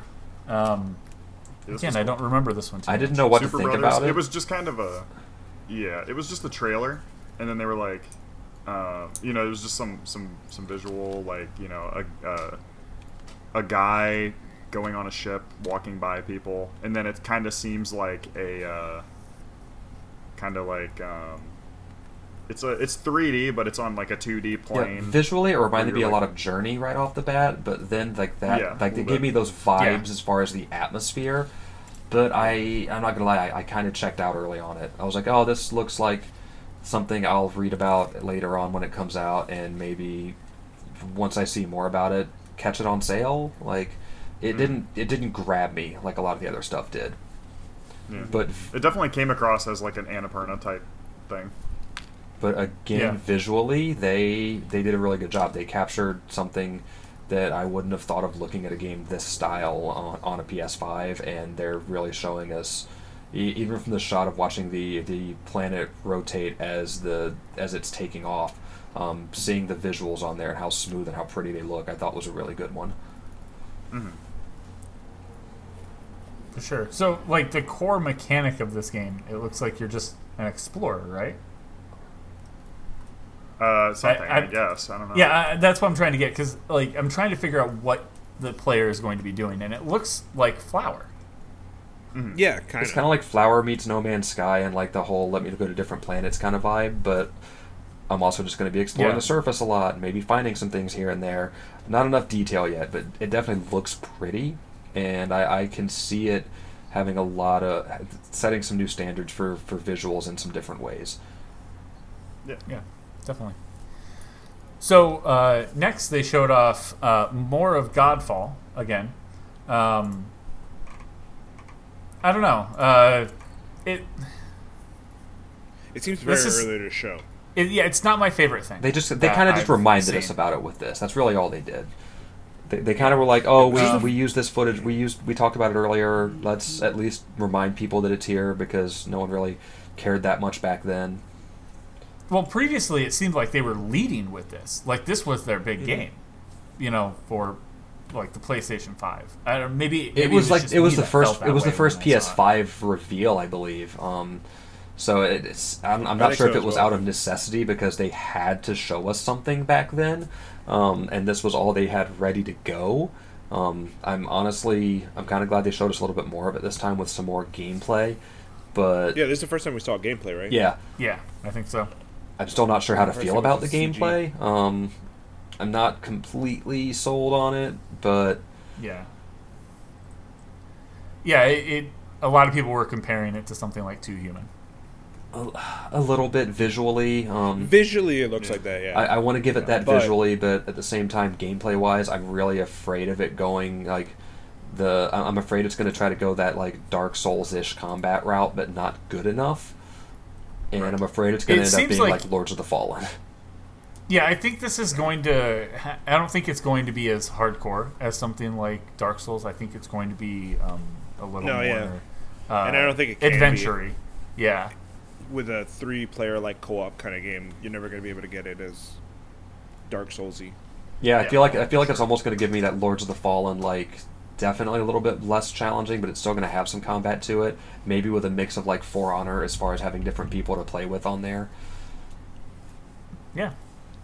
I don't know. Yeah, we'll definitely get to see more of that. I mean, a lot of these things that we're talking about today, it's likely we'll be able to see them. Yeah, we'll start seeing a lot more soon because it's a 2020 release. We'll start seeing more in the coming months for sure. Yeah. So up next, they showed off Solar Ash, done by, was it Annapurna and the guys who made Hyper Light Drifter? Yes, man. Right. Yeah, Heart Machines. Oh, man. Hyper Light Drifter was so good. Amazing. Yeah, this looks very much like Hyper Light Drifter, just seeing the character itself.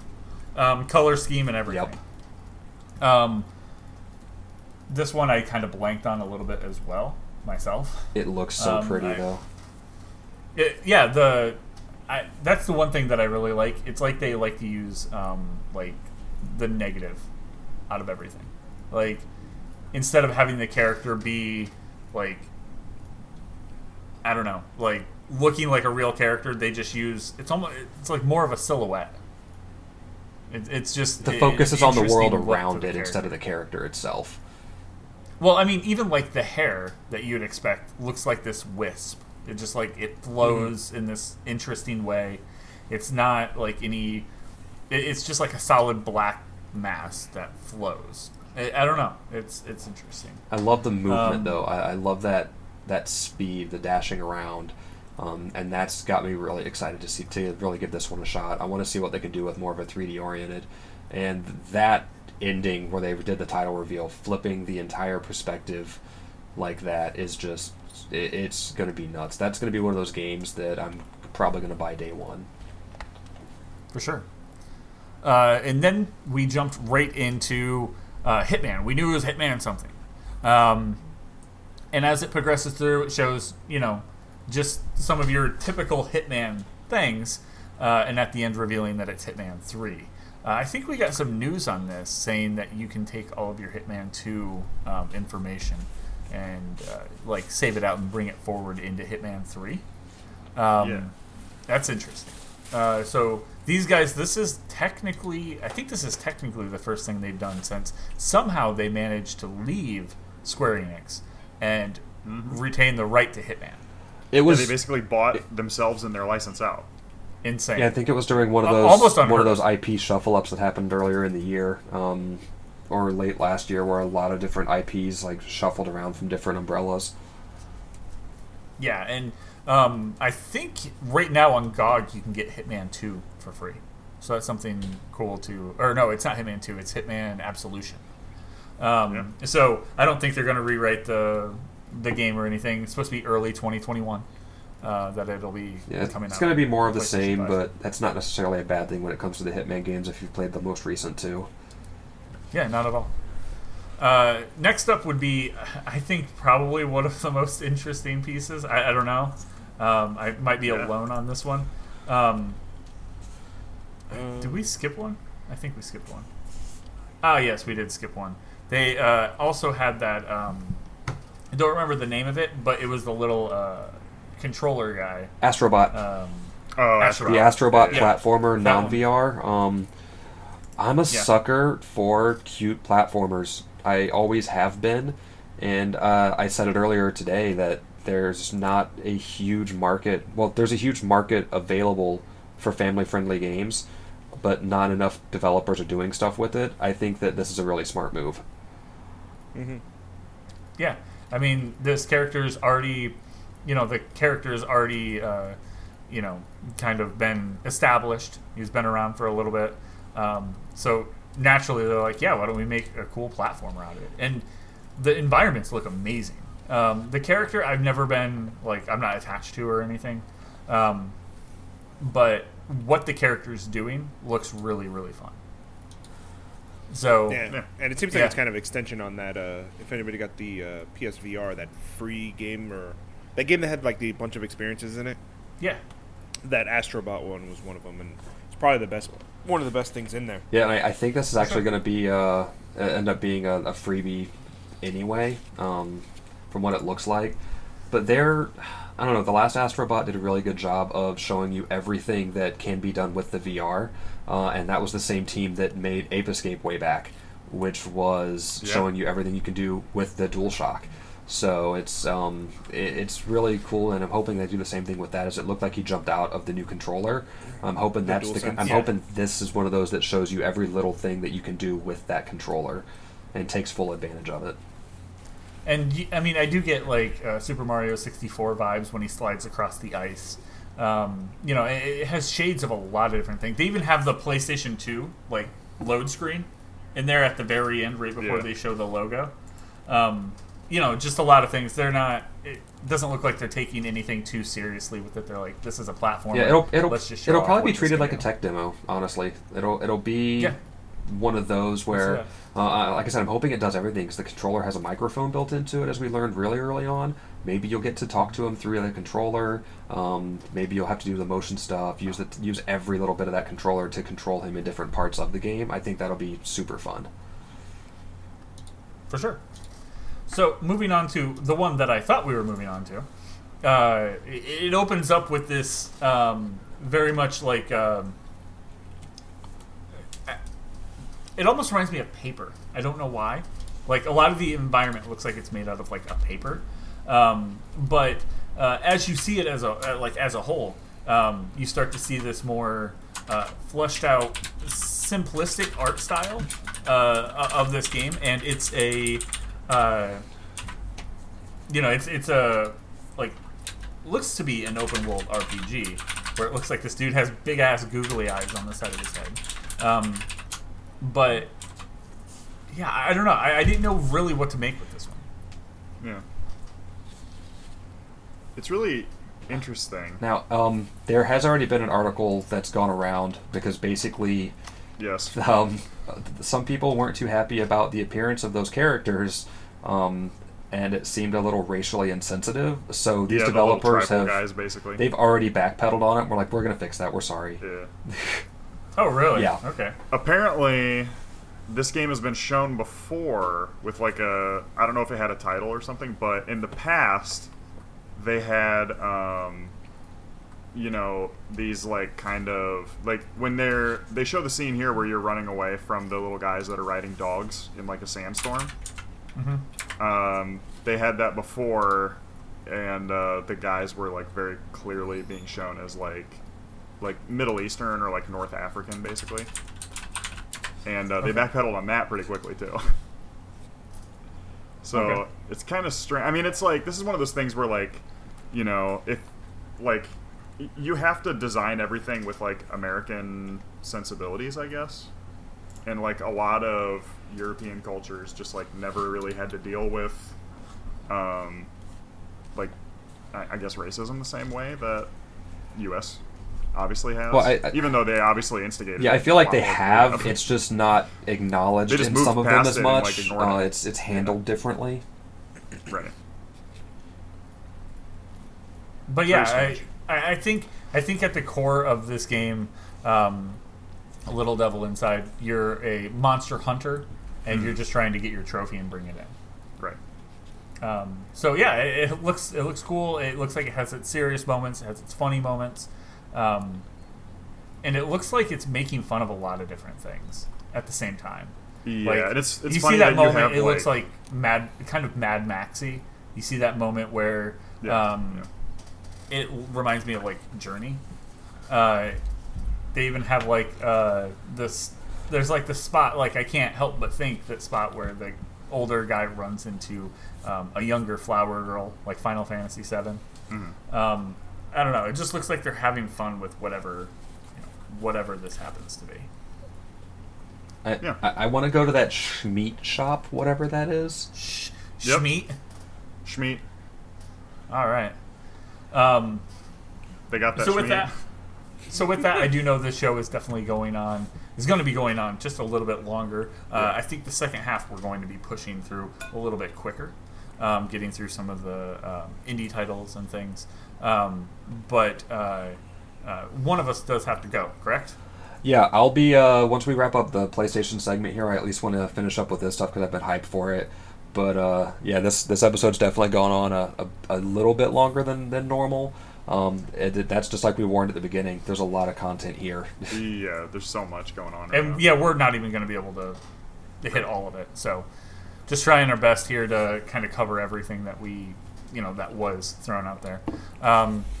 And with that, moving along, NBA 2K21 was shown off.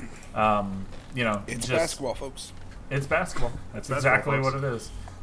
We're going to be able to see... I want to say we're going to be able to see what the PlayStation 5 can do with some of these new, very realistic physics. But seeing as how they're going to release this on the PS4 and that's going to hold it back, I don't think we will. It still looks beautiful, though. Yeah. I'm definitely far from a Still looks sports great. guy, but this all looked really good. And they told us at the beginning that all the video we were going to see was captured on PS5 hardware, so it looks gorgeous. So Sure. moving along, game of show. Oh, Some man. people might argue this is game of the show. Yeah. It's We game of have the year material right here. Bug Snacks. Hell yeah. Great name. Great name. What are we doing here? What? Bugsnax. I don't even know. What's Seems like we're eating live fruit and becoming that fruit. So, I'm not not many too people sure remember if back in PS2 era, Cubivore was a game where you went around and ate other things and adopted physics of those things. And it reminded me of that a little bit because this cute little strawberry pops up and starts running around with googly eyes, which sold me instantly. Yeah. Hell yeah. And then it kept What saying kind of fucking it kept saying animal its name. eats the top of it? It just kept saying Strawby, like it was so cute. I was like, oh, I want one. This thing's adorable. That made me cry. And then a walrus ate it. An Australian walrus. A talking. Talking, walrus. it gets yeah. He eats it, critiques it a little bit, What? and then his hand turns into What did- strawberries. What did we expect from the guys that made Octodad? You know Well, that's I mean? what got me. As soon as Yeah. they said from the creators of Octodad, I was like, you sold me. I don't think there's ever been a day in my life I didn't want something else from those guys.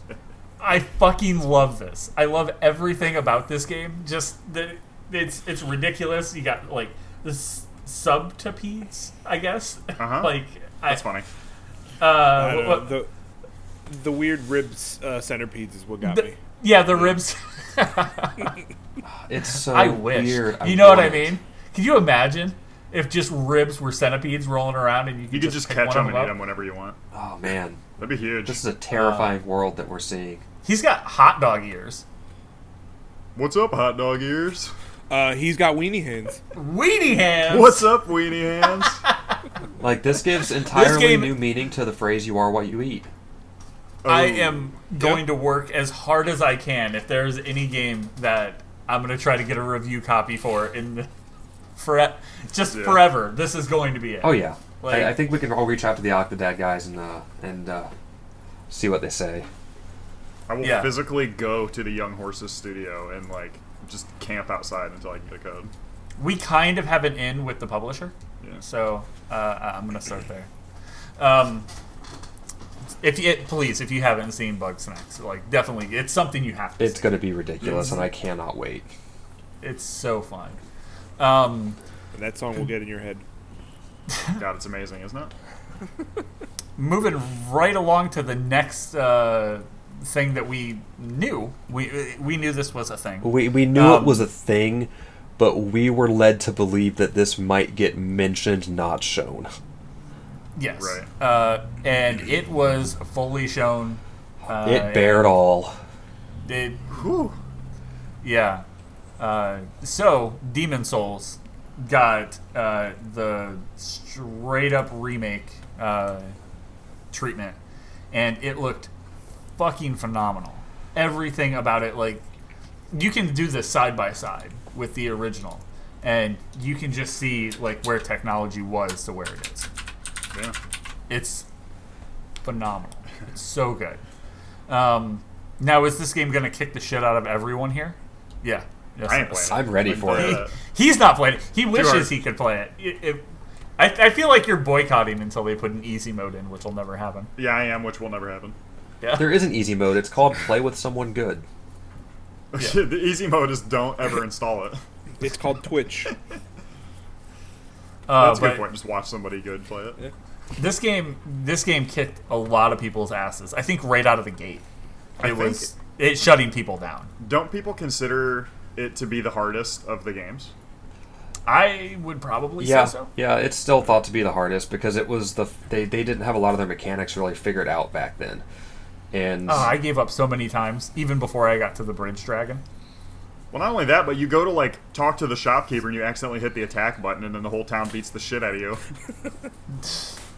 And then you don't have a shopkeeper for the rest of the game. Right, and you accidentally kill the shopkeeper. You can't ever upgrade again. I'm a sucker for Souls games, and I've been wanting this for so long because I never played Demon Souls. I didn't get into Dark Souls until probably my 8th time playing it after you talked me into playing it again. Sorry. But I'm ready for this. I'm so ready. Blue Point's handling it, which are the same guys that did Shadow of the Colossus. I'm ready. It's in good hands for sure. Yeah. Yeah, that's This one's going to be really cool, and it's cool that it's going to be it's going to be on the PlayStation 5. This is.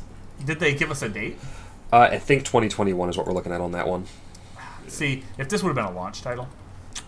I don't think it needs to be a launch title, though, because I've got a feeling controllers aren't going to be that easy to come by early on, and they need to make sure they can build up an inventory for when you break controllers. Yeah, that's true. All right, so scooting along. Up next, I don't really remember this one too much because I blacked out between what was in between. Anyone remember anything about Deathloop? We were shown Yes. some stuff about it a while back. I want to say... Oh, yes. Yeah, like we were That's shown the some one. stuff. remember I now. forgot it was a thing until I saw this again. Yeah. So it is like a. Is this done by who made this one? Filter, I feel like you know. Yeah, this is Arcane Leon, Yes. which Okay. they're getting. It's kind of That's what I interesting that thought. they're getting specific. That like Arcane Studios have never really differentiated between the two Right. in their branding in the past. Leon did the Dishonored games, and the Austin, Texas studio did. Obviously, they helped with Dishonored 1, and then they also worked on. They did Prey. Right. Yeah. So it's kind of interesting that it seems like maybe they're gonna kind of, split the two off. I guess I don't really know why. Like, what the purpose of that is. This had a. I thought they were a great team, but It's definitely got the Dishonored vibes to it, because I remember playing the first Dishonored, Yeah. getting those like teleportation Yeah. abilities and stuff to reach different ledges, but Yep. they're taking that idea and giving a really weird story concept to it, which has just pulled me in more and more the more I see. Yeah, looking at this now for the second time, like giving it a bit more, like removing the pieces that were around it, really helped me like be able to focus on what this is. Yeah, it looks really cool. I really liked like shooting someone and knocking them to the floor, shooting someone else, the way the gun spins around, and then they drag someone from the left of the screen to the right out a window. Like, fuck you, get out of here. Yeah, it's really cool. It looks really cool. And then the the visuals that they're showing that are not gameplay, like the very like orange and dark colors that they're sticking with. Yeah, the art there is really, really cool. I feel like there's obviously a lot more that we're going to be figuring out. Like what is up with the whole Deathloop thing. The name has to like work in somewhere. So I don't know. I guess we'll see. We'll see probably a bit more of this one as we get, as we get a bit closer to the PS5. They didn't even say what the release window was for something like this, right? They're just like, hey, we're working on this. yeah, Yeah. probably next year, maybe beginning of 22. Yeah, it was. Yeah. Eventually. PS6. PS6. Damn. And then after that was, they just started showing off. Definitely a horror style game, has vibes of Resident Evil 7, and as it turns out, it is Resident Evil 8 Village. This shows off quite a bit of interesting pieces, continuing playing as the Resident Evil 7 character. Yeah, it gave me some 7 vibes, and it gave me some 4 vibes, weirdly enough. Yes. So... and not only that, there's also a familiar face at the very end of this piece, showing Chris. Kind of familiar. Just Familiar? oh yeah, he does look a lot bigger. He's put on some winter pounds. Yeah, gotta. But yeah, he walks in and for some reason, Ethan knows him. Did anyone ever point that out? Oh, that he Why would he called know him him? out by name. Yeah. I don't know, Why it's would he kinda know weird. who that is? Yeah. So we're for sure playing the same guy from 7? Yeah, from everything that I've seen, they've said Ethan several times. I still need to finish 7. so- I never got to get all the way through it. Maybe that's a red herring. Maybe that's something that they're showing off early in the video, and you're playing as somebody else. It could be. But yes, this hits all of the spooky vibes that that I wanted, and more. Showing off even what looks to be a werewolf-esque creature. And I swear there was a vampire in there. Or maybe she's just a cannibal? Yeah, I don't know. I don't know. That southern-looking woman had a lot of blood around her face. Yeah. So I don't know. It's got a lot going on for it, and I'm definitely excited. It looks like it wants to tie some things in from visually a lot of the other games, and they've been building for it for a while. Yeah, and everything they did with 7 was right, in my mind. It's pretty rare for me to go like, oh yes, this is exactly what I wanted when I get a game. It's pretty rare. But Resident Evil 7, I think they really did that. So moving in that same direction, continuing that story. I think they said this was the end of Ethan's story. So whether that ends in the very beginning of this or if you play through as him, they did not elaborate on. So I could some pretty see cool him, stuff here. yeah, definitely getting like ripped in half or something. That'd be cool. Yeah, he had one hell of a ride in 7. Oof. Poor guy. No question. 7 was Filler. just too unsettling. So- I couldn't get all the way through it. I'm gonna pound through it again sometime soon to try to finish that game, but 7 was just so different, and they took it back to horror, which is what I wanted. I'm glad to see that with this, it looks like they're sticking with horror, like really, really keeping that focus on the horror instead of the action, because that's to me that's Resident Evil. I need that fear that I'm gonna screw up and take the wrong thing with me or pick up the wrong item at the wrong time. Well, you don't want to play Resident Evil 5 and 6 again? They're not. It's not that they're bad games. They're just action games. They're not Yeah, it's just a survival different horror. vibe. It's very different They're action horror, not survival horror, and I Right. need survival horror. Yep.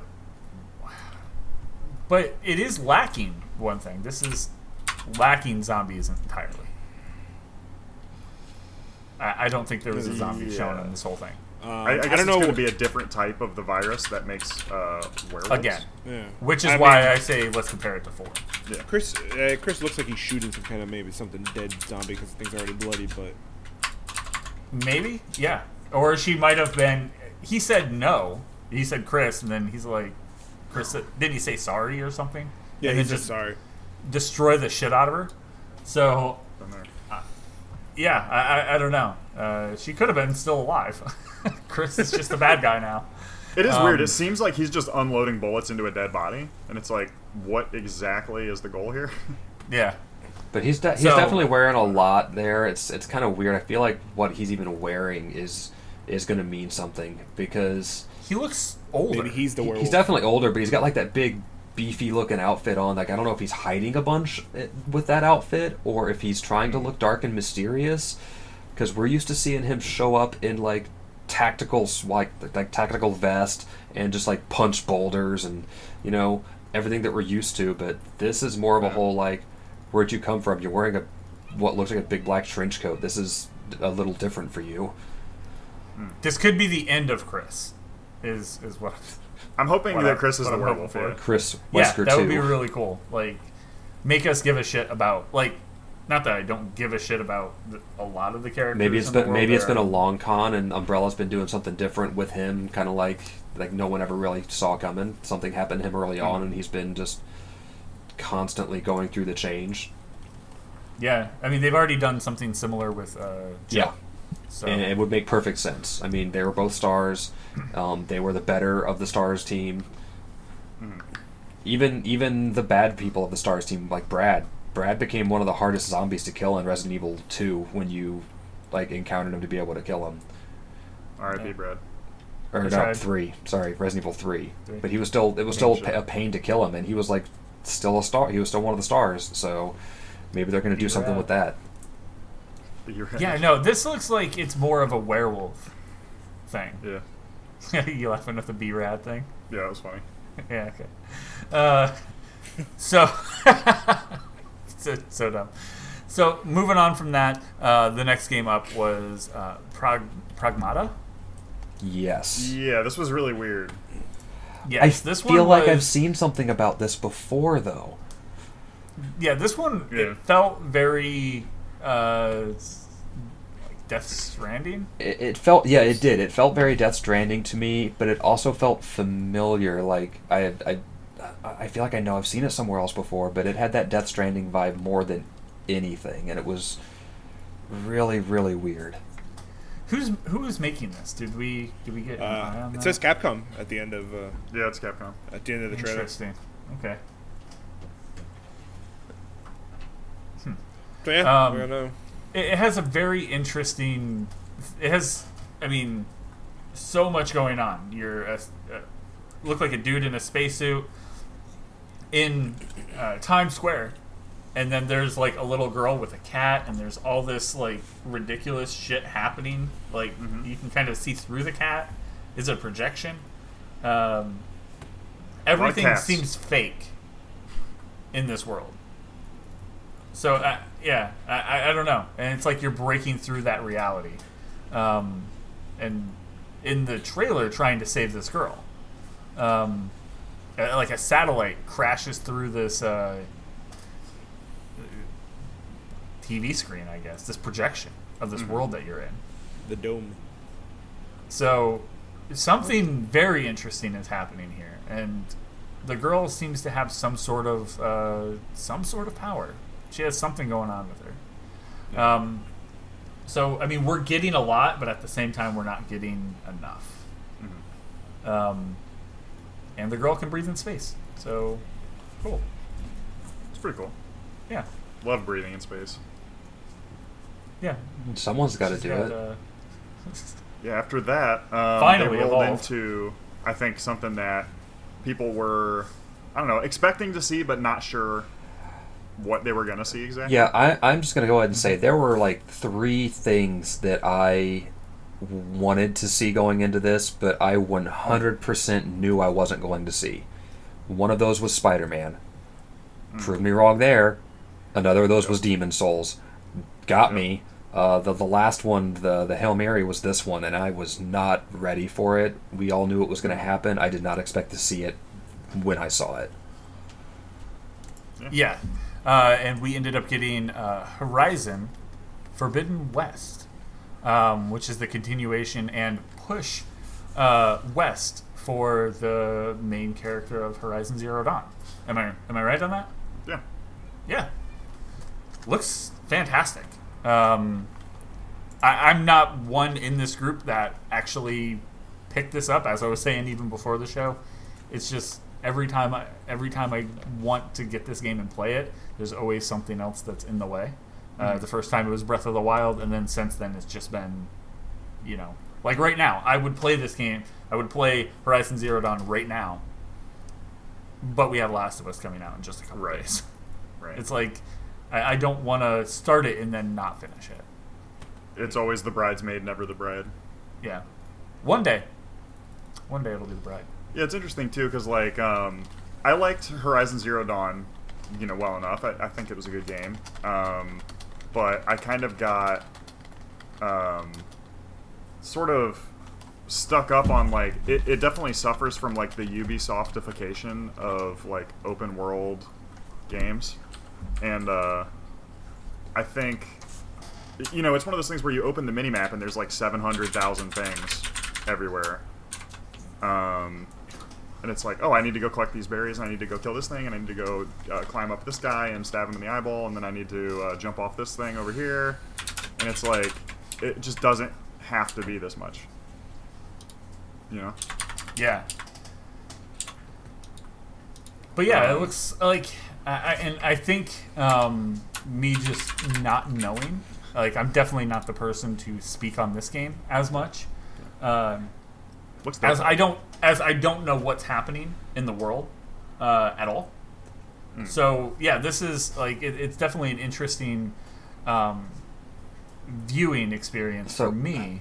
As like I said, I have no idea. I know I'm seeing landmarks that are completely overrun. Yeah, so, the setting is what at some point it hit modern day. The setting is what got me on the first one. It's the first time I've ever seen a game really referred to as post-apocalyptic.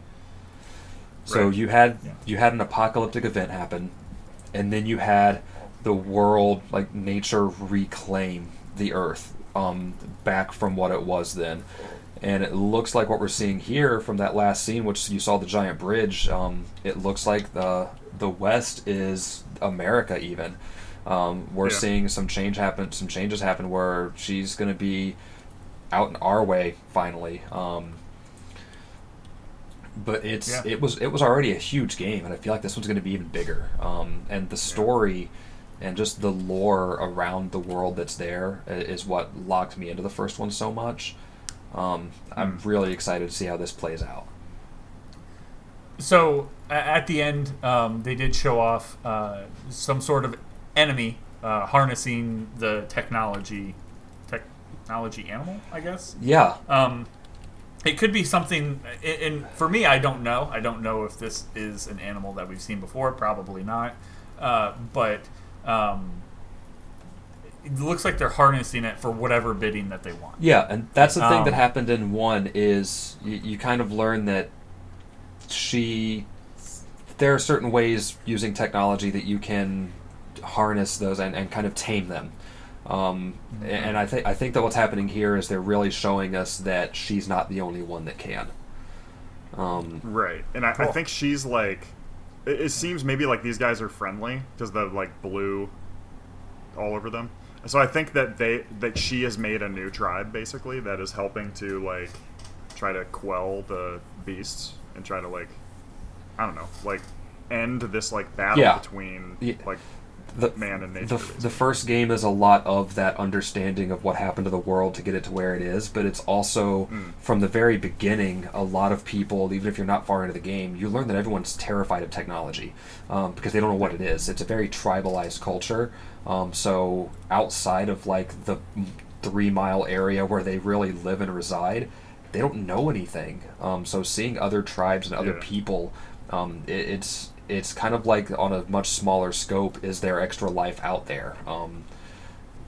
But it's the sequel we all wanted that didn't know was really going to happen, and I'm glad it is because I'm losing my mind over how ready I am for this game. Yeah. Oh yeah.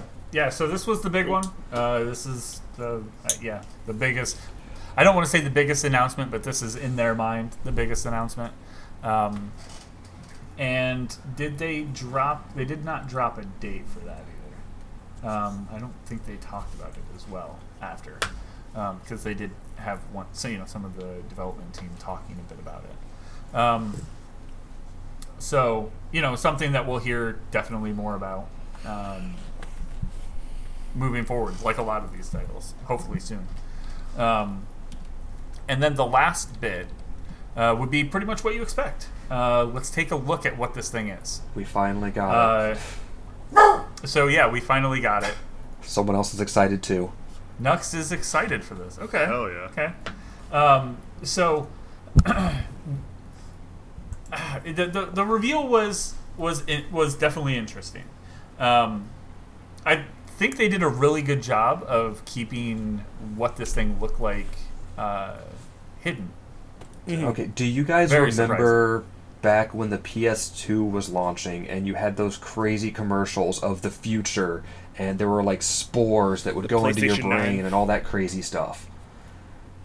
It was the over-the-top weird visuals like that like I felt familiar again watching this reveal happen, and I was so excited.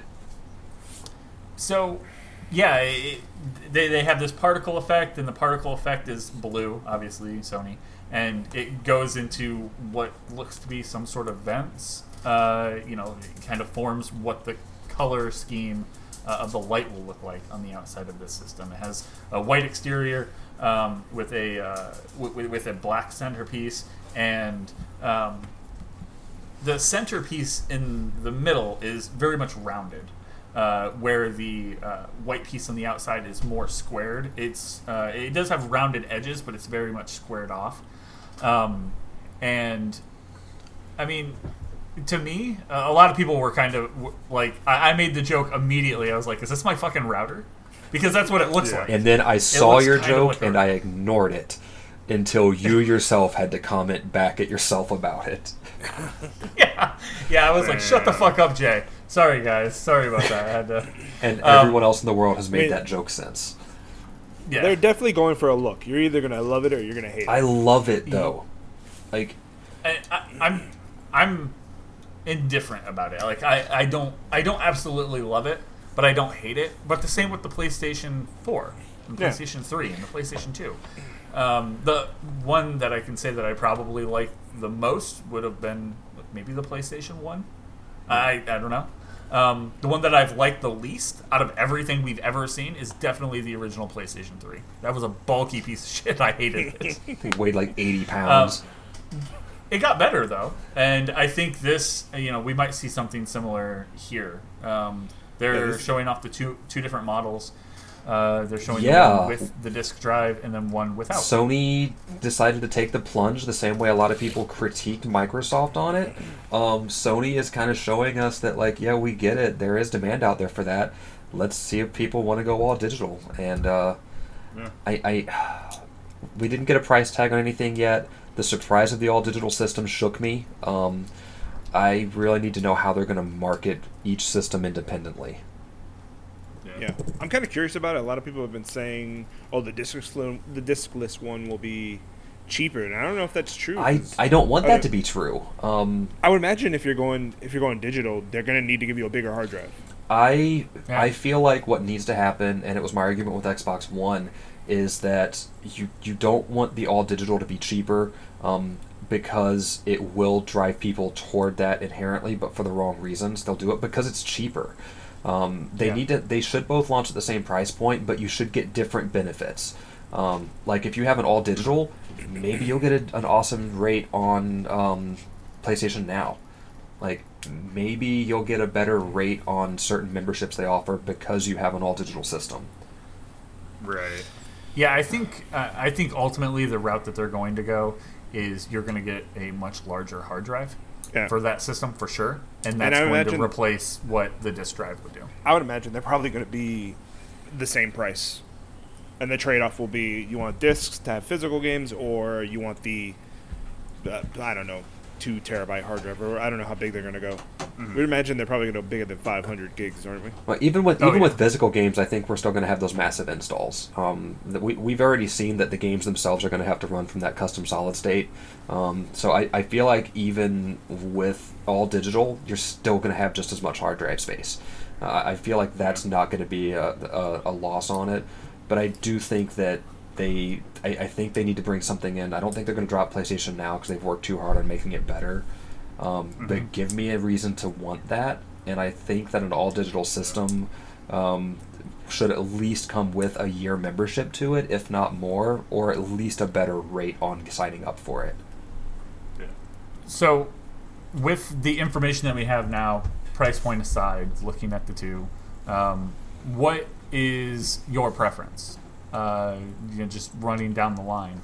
Are you in the camp of getting the disk drive or going all digital?